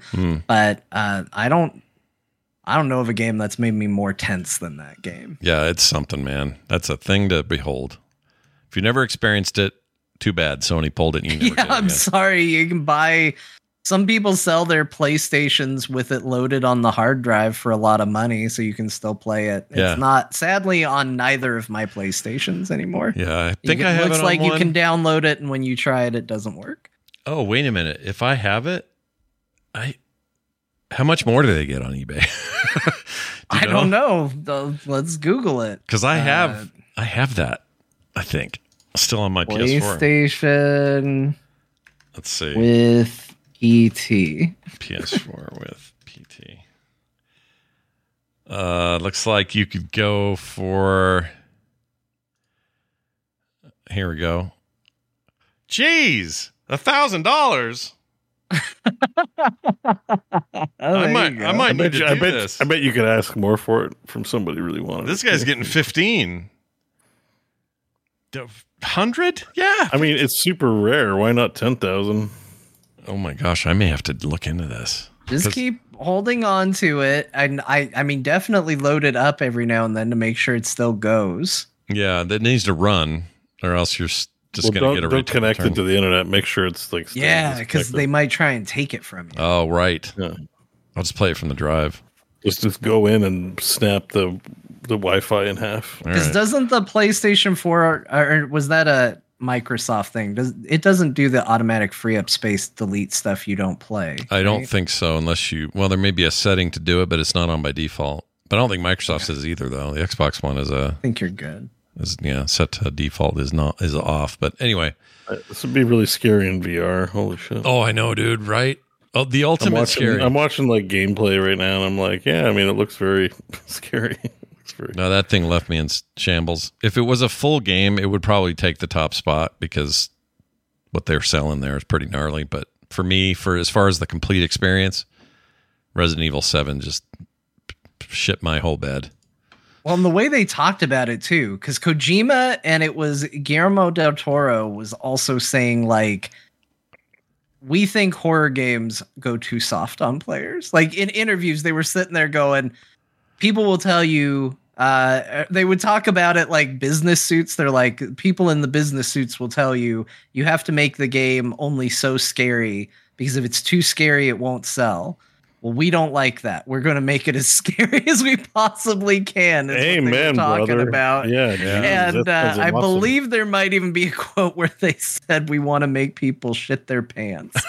And that was their goal. And I really respected that as a goal for a horror game, because it is true. You know, there is a level of, you look at like Resident Evil Village, and that game definitely skews action when it could skew horror. Sure. So I got a lot of respect for that view of it, but they also very smartly, PT shows that it invested heavily in sound design. Mm-hmm. So much of what makes that game scary is the audio and the soundtrack, and or just the ambience of that game. And I don't think that always gets enough credit, what people are doing with sound in horror games, but when they do it right, it shows. Yeah. Bo mentioned that, I think, like a week or two ago about Dead Space. And PT also phenomenal on the sound. I agree. So, for the record, so did all the why can't I keep thinking the Silent Hill games all had amazing sound work, even the first one. That stupid radio that glitched out when you were near stuff still gives me nightmares. That's the game I threw down and quit and left all the lights on and went to bed and told Kim to put the dogs away. I couldn't do it. Just couldn't do it. Gotta love when a game scares you so badly. You're like, no, Kim, you go put the dog away. Let the bad guys get you. You put You're the dogs not away. Scared. Turn off all the lights I just turned on. Like, that's what that night was like. I feel bad for her a little bit. That's it for your text and your emails. If you want to email us, talk to thecore@gmail.com. If you want to text us or voicemail us, 801-471-0462 is where you'll do that. It's going to do it for the show. However, we'd like to mention some patrons. Brand new folks joined us this week. Look at these three. Yeah. These three happy little individuals. Christy Windle, C. Rowe, and Josh Cronin are brand new Shiny Core supporters who support us on patreon.com/core show. There's lots of reasons to do it. I'll give you 3. No commercials or ads of any kind. Bonus content from one of the hosts each and every month that you're not going to get any other way. Whose turn is it, by the way? Oh, that's a good question. Oh, yeah. Whose turn is it? I'll do one. Are you sure? Yeah. Okay. I don't know whose turn it is. knock one out so fast. All right. John's going to do one. And it'll be amazing. We can do it in a weekend. That's how good it's going to be. I'll do it in a weekend. That's one great reason. Another great reason is I send out artwork every month, video game related artwork to a certain level in the thing. You can go read about what level that is and decide if that's for you.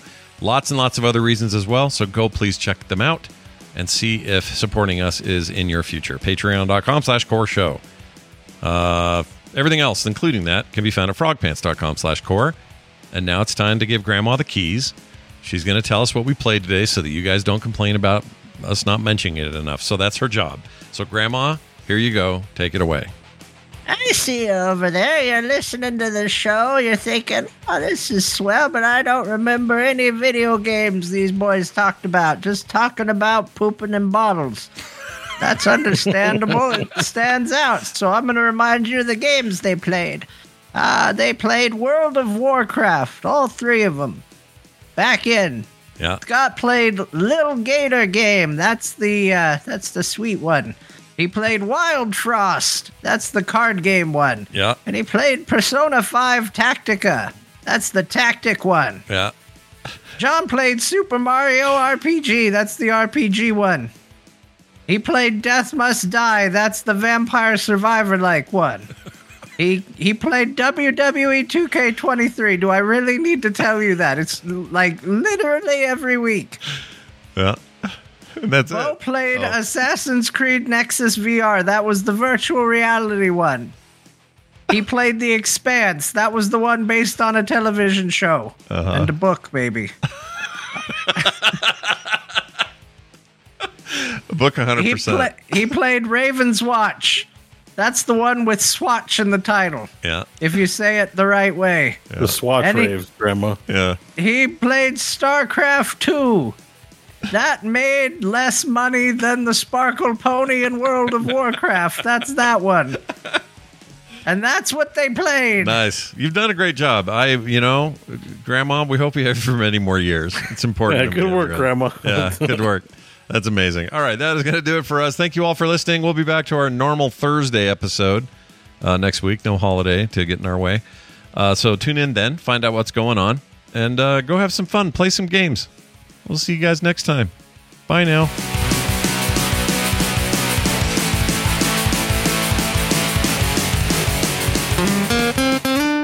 Get more at frogpants.com. I want him alive. Got it?